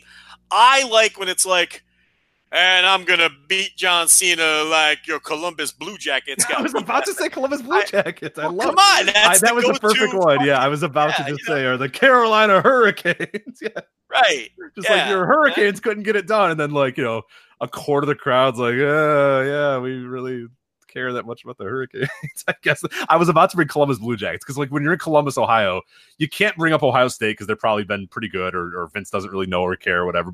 And you got to get at professional sports team because that's there might be some people in Columbus who didn't go to Ohio, but if you get the Blue Jack, you guys lost in the Stanley Cup Finals or whatever. It's always a good one. Well, I watched the 2015 pay-per-view and Big E when the New Day were heels. That was in Columbus, and Ohio State had just gone on probation, so he went after him. Yeah. But I popped for that. Tressel. Fuck you, Jim Tressel. Yeah, I think that shit's funny. I like the local sports team heat. I will never be tired of it. Kofi Kingston defends the title, WWE title, against Kevin Owens. That could be good, right? Yeah. Be a good little match. Unrelated, SmackDown had its lowest number ever on Tuesday, so. Completely unrelated. Yeah. No, I don't. Went it up a little. SmackDown. No, SmackDown. Raw was up a little. SmackDown got obliterated by the Warriors game. The draft lottery. I didn't see that number come in. It was the worst number of all time. Let me get the exact wording that I can. I don't want to. But it was bad. Yeah. It was a bad number here. Yeah, let's see here.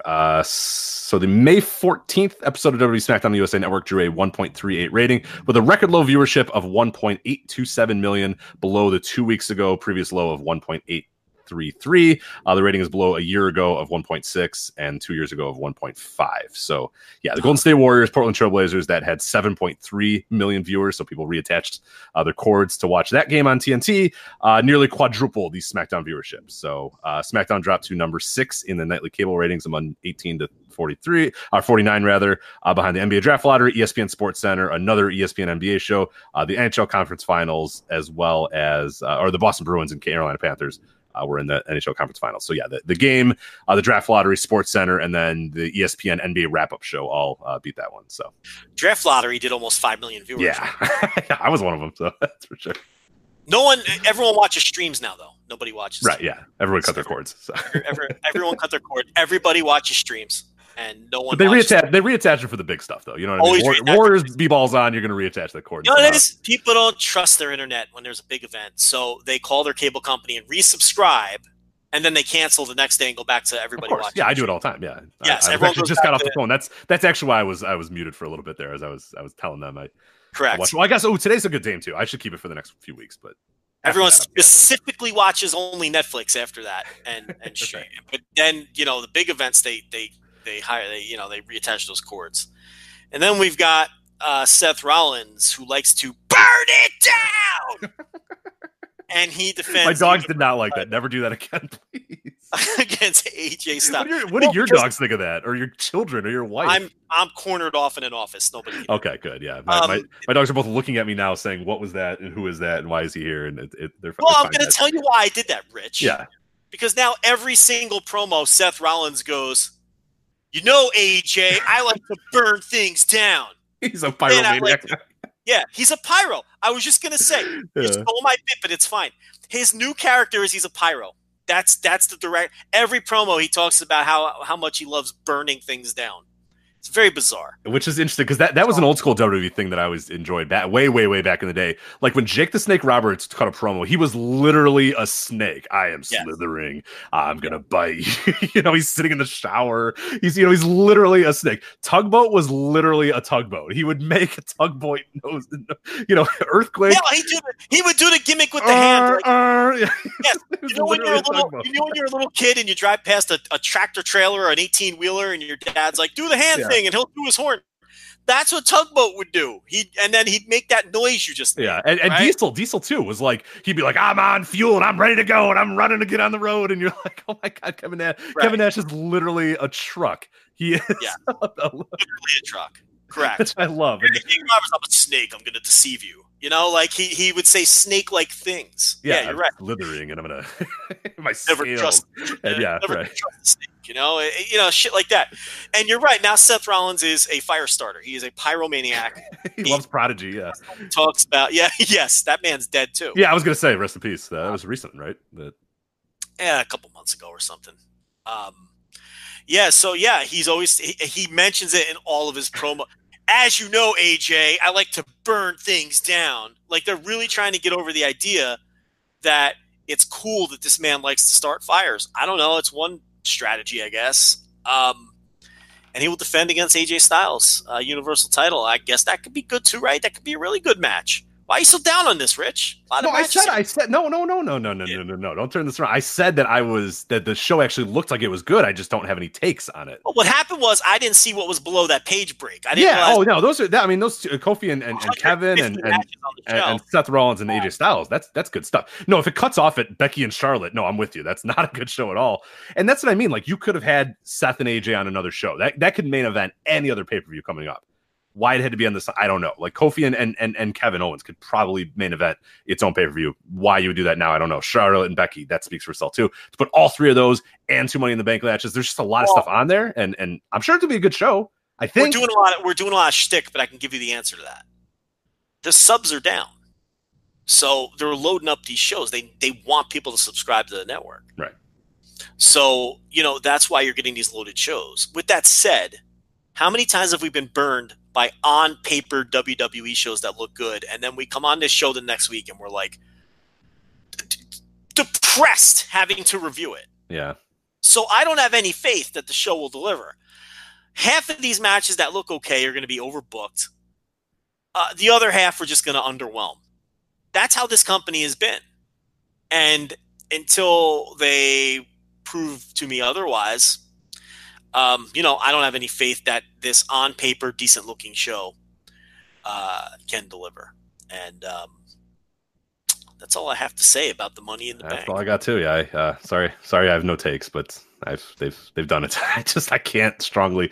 It just none of it really matters, and especially with the Money in the Bank, especially this pay-per-view, because like I can predict that Kofi's going to win, but then like somebody could cash in and he could lose. Like I predict that Becky might lose to Lacey, beat Charlotte, but then Bayley can cash it. You know what I mean? Like especially this pay-per-view, shit's just going to happen, which will be fun. Like a lot of shit will happen, but a lot of shit will happen. Yeah, it's like, okay, who is going to win the Money in the Bank ladder match at WWE Money in the Bank and become Mr. Money in the Bank? That was something I actually said on TV, Rich, as you noted to me. Oh earlier. Yeah, of course, yeah. That was literally said on TV. Who is going to win the WWE Money in the Bank ladder match at WWE Money in the Bank to become Mr. Money in the Bank? I mean, they really make human beings say these things. It's incredible.